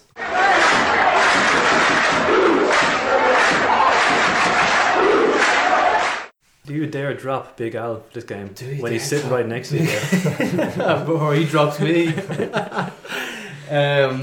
It's a tough one this week because, as I said, speaking to some Drogheda fans, and he was on the fence about what they're going to do, because he said they're at a crucial time now, they can still make the playoff, and he was thinking about, as a fan, he was saying they could drop players because their squad is quite tight. And I said, it's the FA Cup, you have to go for it. I mean, it's a cup run. Like even Tim Clancy was speaking about a cup run at the start of the season. So Tim Clancy is a former teammate of Al. Yeah, and St Johnson. You have to take it seriously. So I'm going to put Big Al in goal, because he's obviously really big now. So I don't want to get put through a window. No, and it all depends on injuries as well, because we've still got, are we decimated with our fullbacks again? Sean Kavanagh, we don't know if he's in. Could be too soon for them. Lukey Bourne won't play, I don't think, because he's still in a foot brace. Is Joey O'Brien fit? I think he is. We'll go with Joey O'Brien being fit, okay? I'm gonna play Sambo on left back, because he's played every other position. Yeah, may as well just put him there now. Yeah, we can put him in. He played left full before. Remember, he played nearly full game at left full. Was it in Cork or something? I think it was, and he did a job. But because we're kind of struggling with injuries, I'll have Joey O'Brien right full, and Pico and Grace centre mid. We're going to go with a 4-4-1-1, an attacking 4-4-1-1. Central midfield has to be Watts, Finn, and I'm going to go young Aaron Boulder. I think he'd be able to take this game with a scruff of the neck. A lot of people want Greg in there, but I'm going to put young Aaron in there, and I'm going to have Watts in an Greg's actually suspended. Greg's suspended? Yeah. Right, so there we go. Watts, I'm going to put him in an advanced role with Finn getting on as well, because I feel like we can really push the boundaries with this one. I feel like we can attack. I'm going to put Joel Coustron on the left, and no, I'll put Joel on the right, and Aaron Green on the left with, of course, Carsey up front, with Shawsey being a close second. But you say of course, but I'm starting Shawsey up front. You start with Shawsey. I think Danny Carr. I don't think the unknown element of I don't know, drugs not about him. I don't think they'll be able to deal with him at all. I'm a massive fan of Danny Kerr. I think me and Pat Martin are the two biggest fans of Danny Kerr in the entire Rovers fan base. But for this game, I'm starting Gary Shaw I'm front. feeling the super sub. I want to have a super sub on the bench. So And I'm going to hope that Ethan Boyle recovers, and I'm going to stick Joey O'Brien left back. Joey O'Brien left back, yeah. And I was only speaking with a guy who played with Joey in the under 14s All Ireland Drimnagh Castle winning team, and he reckons he's wasted at centre half. Apparently he was a striker up until he was 13 or 14. So that is pretty much the same teams, bar a couple of changes left, right, and centre. But really looking forward to this one, Prof. So Drogheda are 4th in the 1st division at the moment. They're level with Shells and the 2 points off Harps in 2nd. So it's tough and tight in the second in the 1st division at the moment. With UCD are probably looking good to go up, and so it's tight for that playoff place. Have you any stats for us, Prof? Yeah, I'll rattle off a few before we go. I mentioned last time that Finn was just equaling Gary McCabe's Tala era Who record. I drove by this morning in his Lucasade van. Yeah, You would remember Gary McCabe, as well, wouldn't you? Of course. Yeah, he was drove by in his look. I think he noticed the Rovers crest, and he shot me a look of disgust. I think did he get sent off last week? he did. It was That's- reckless. Yeah. Yeah, so remember Finn equalled McCabe's 170 league appearances. So now Finn can equal McCabe's 241 overall appearances since Tala. What about the goal tally? So I think that'll be a joint McCabe has record. more goals, does he? Those, yeah. I think 40 odd, nearly 50. 53 or something, yeah. And we have a great record at United Park. We've won 14 of our last 15 trips. Twiggy was the man in United Park. That's going all the way back to 2009 FAI Cup. Do you remember his goal where he nicked it in the centre? I don't think Al centre had midfield? joined DS, but... Sorry? Do you remember the goal where he nicked it in the middle of the park? And Oh, yeah. pretty much ran all the way and buried it. And then he had a couple of lobs and Drogheda as well. He really enjoyed scoring goals out there. So that one defeat was obviously last year, that horrific defeat where Graham Burke scored an own goal. Yeah. And so they've only ever beaten us once in the FAI Cup. It was a famous 5-2 win at Milltown in 1971. So we've won all other 5 meetings, including the last one, 2009. And a few ex-hoops in the squad got Gareth McCaffrey, Richie Purdy, Luca Gratzer as a goalkeeper. Yeah. And we mentioned Tim Clancy. He was with us for half a season. Yeah, half season, give or take. Yeah. He was struggling with injury as well. Their first choice keeper is Paul Skinner. Remember him? Yeah. He has Was there a funny stat with him with Shells? He has a particularly bad record against us. Jeez, his goals conceded against us was terrible. The famous one was we beat Shells 4-0. Or He was brought on. they gave away a penalty 4 minutes into the game in Tala. And Skinner came on. And then there was this dodgy back pass. Oh, I remember You that. can Yeah. see it. So you can see the 4 that day. Skinner! So you can see it a crazy number of goals against us for like Longford, Shells, all of them. And I actually tweeted that he kept his first clean sheet just a few years ago. I was like, Paul Skinner has kept his first clean sheet against Rovers because he was subbed when we were playing Longford. Oh, he tweeted you as He well, was didn't subbed after like 50 minutes. And then we scored 2 and won 2-0. And I said, there you go. Paul Skinner's first clean sheet. And then he quoted me and he was in bits laughing. Yeah. So he's delighted with that anyway. They all count. And yeah, so that's it. Pretty much for today. And I want to thank Big Al. Don't forget to put your name down for buses. It's going to be trains, planes and automobiles. And we're looking forward to this game. Just describe the scene now. Johnny Blue has walked in. This is Johnny Blue himself. Gary, Johnny Blue! Johnny Blue, the caveman of Off on Crumlin. holidays! The caveman of Gary Shaw Crumlin. described arriving at this house. He says, I came to the house and then a man with a big long beard down to his feet answered. And he said, come on in. Had a cup of tea. This is what happens in Johnny Blues. Yeah, so we'll be on buses. We'll be all over the place. We'll be trying to make sure you get to the game. I told Drogheda fans we're going to have a big gate, massive gate. So I'm expecting. I mean, who wouldn't go to the game? It's the cup. It's the magic of the cup. I can't see anybody staying away. Just don't use any slogans. Yes, the drive for. No, we won't go for it. So that's it for this week on Tales from the East Stand. Big thanks to Al. Thanks, Manus, and keep on hooping. Thanks for having me.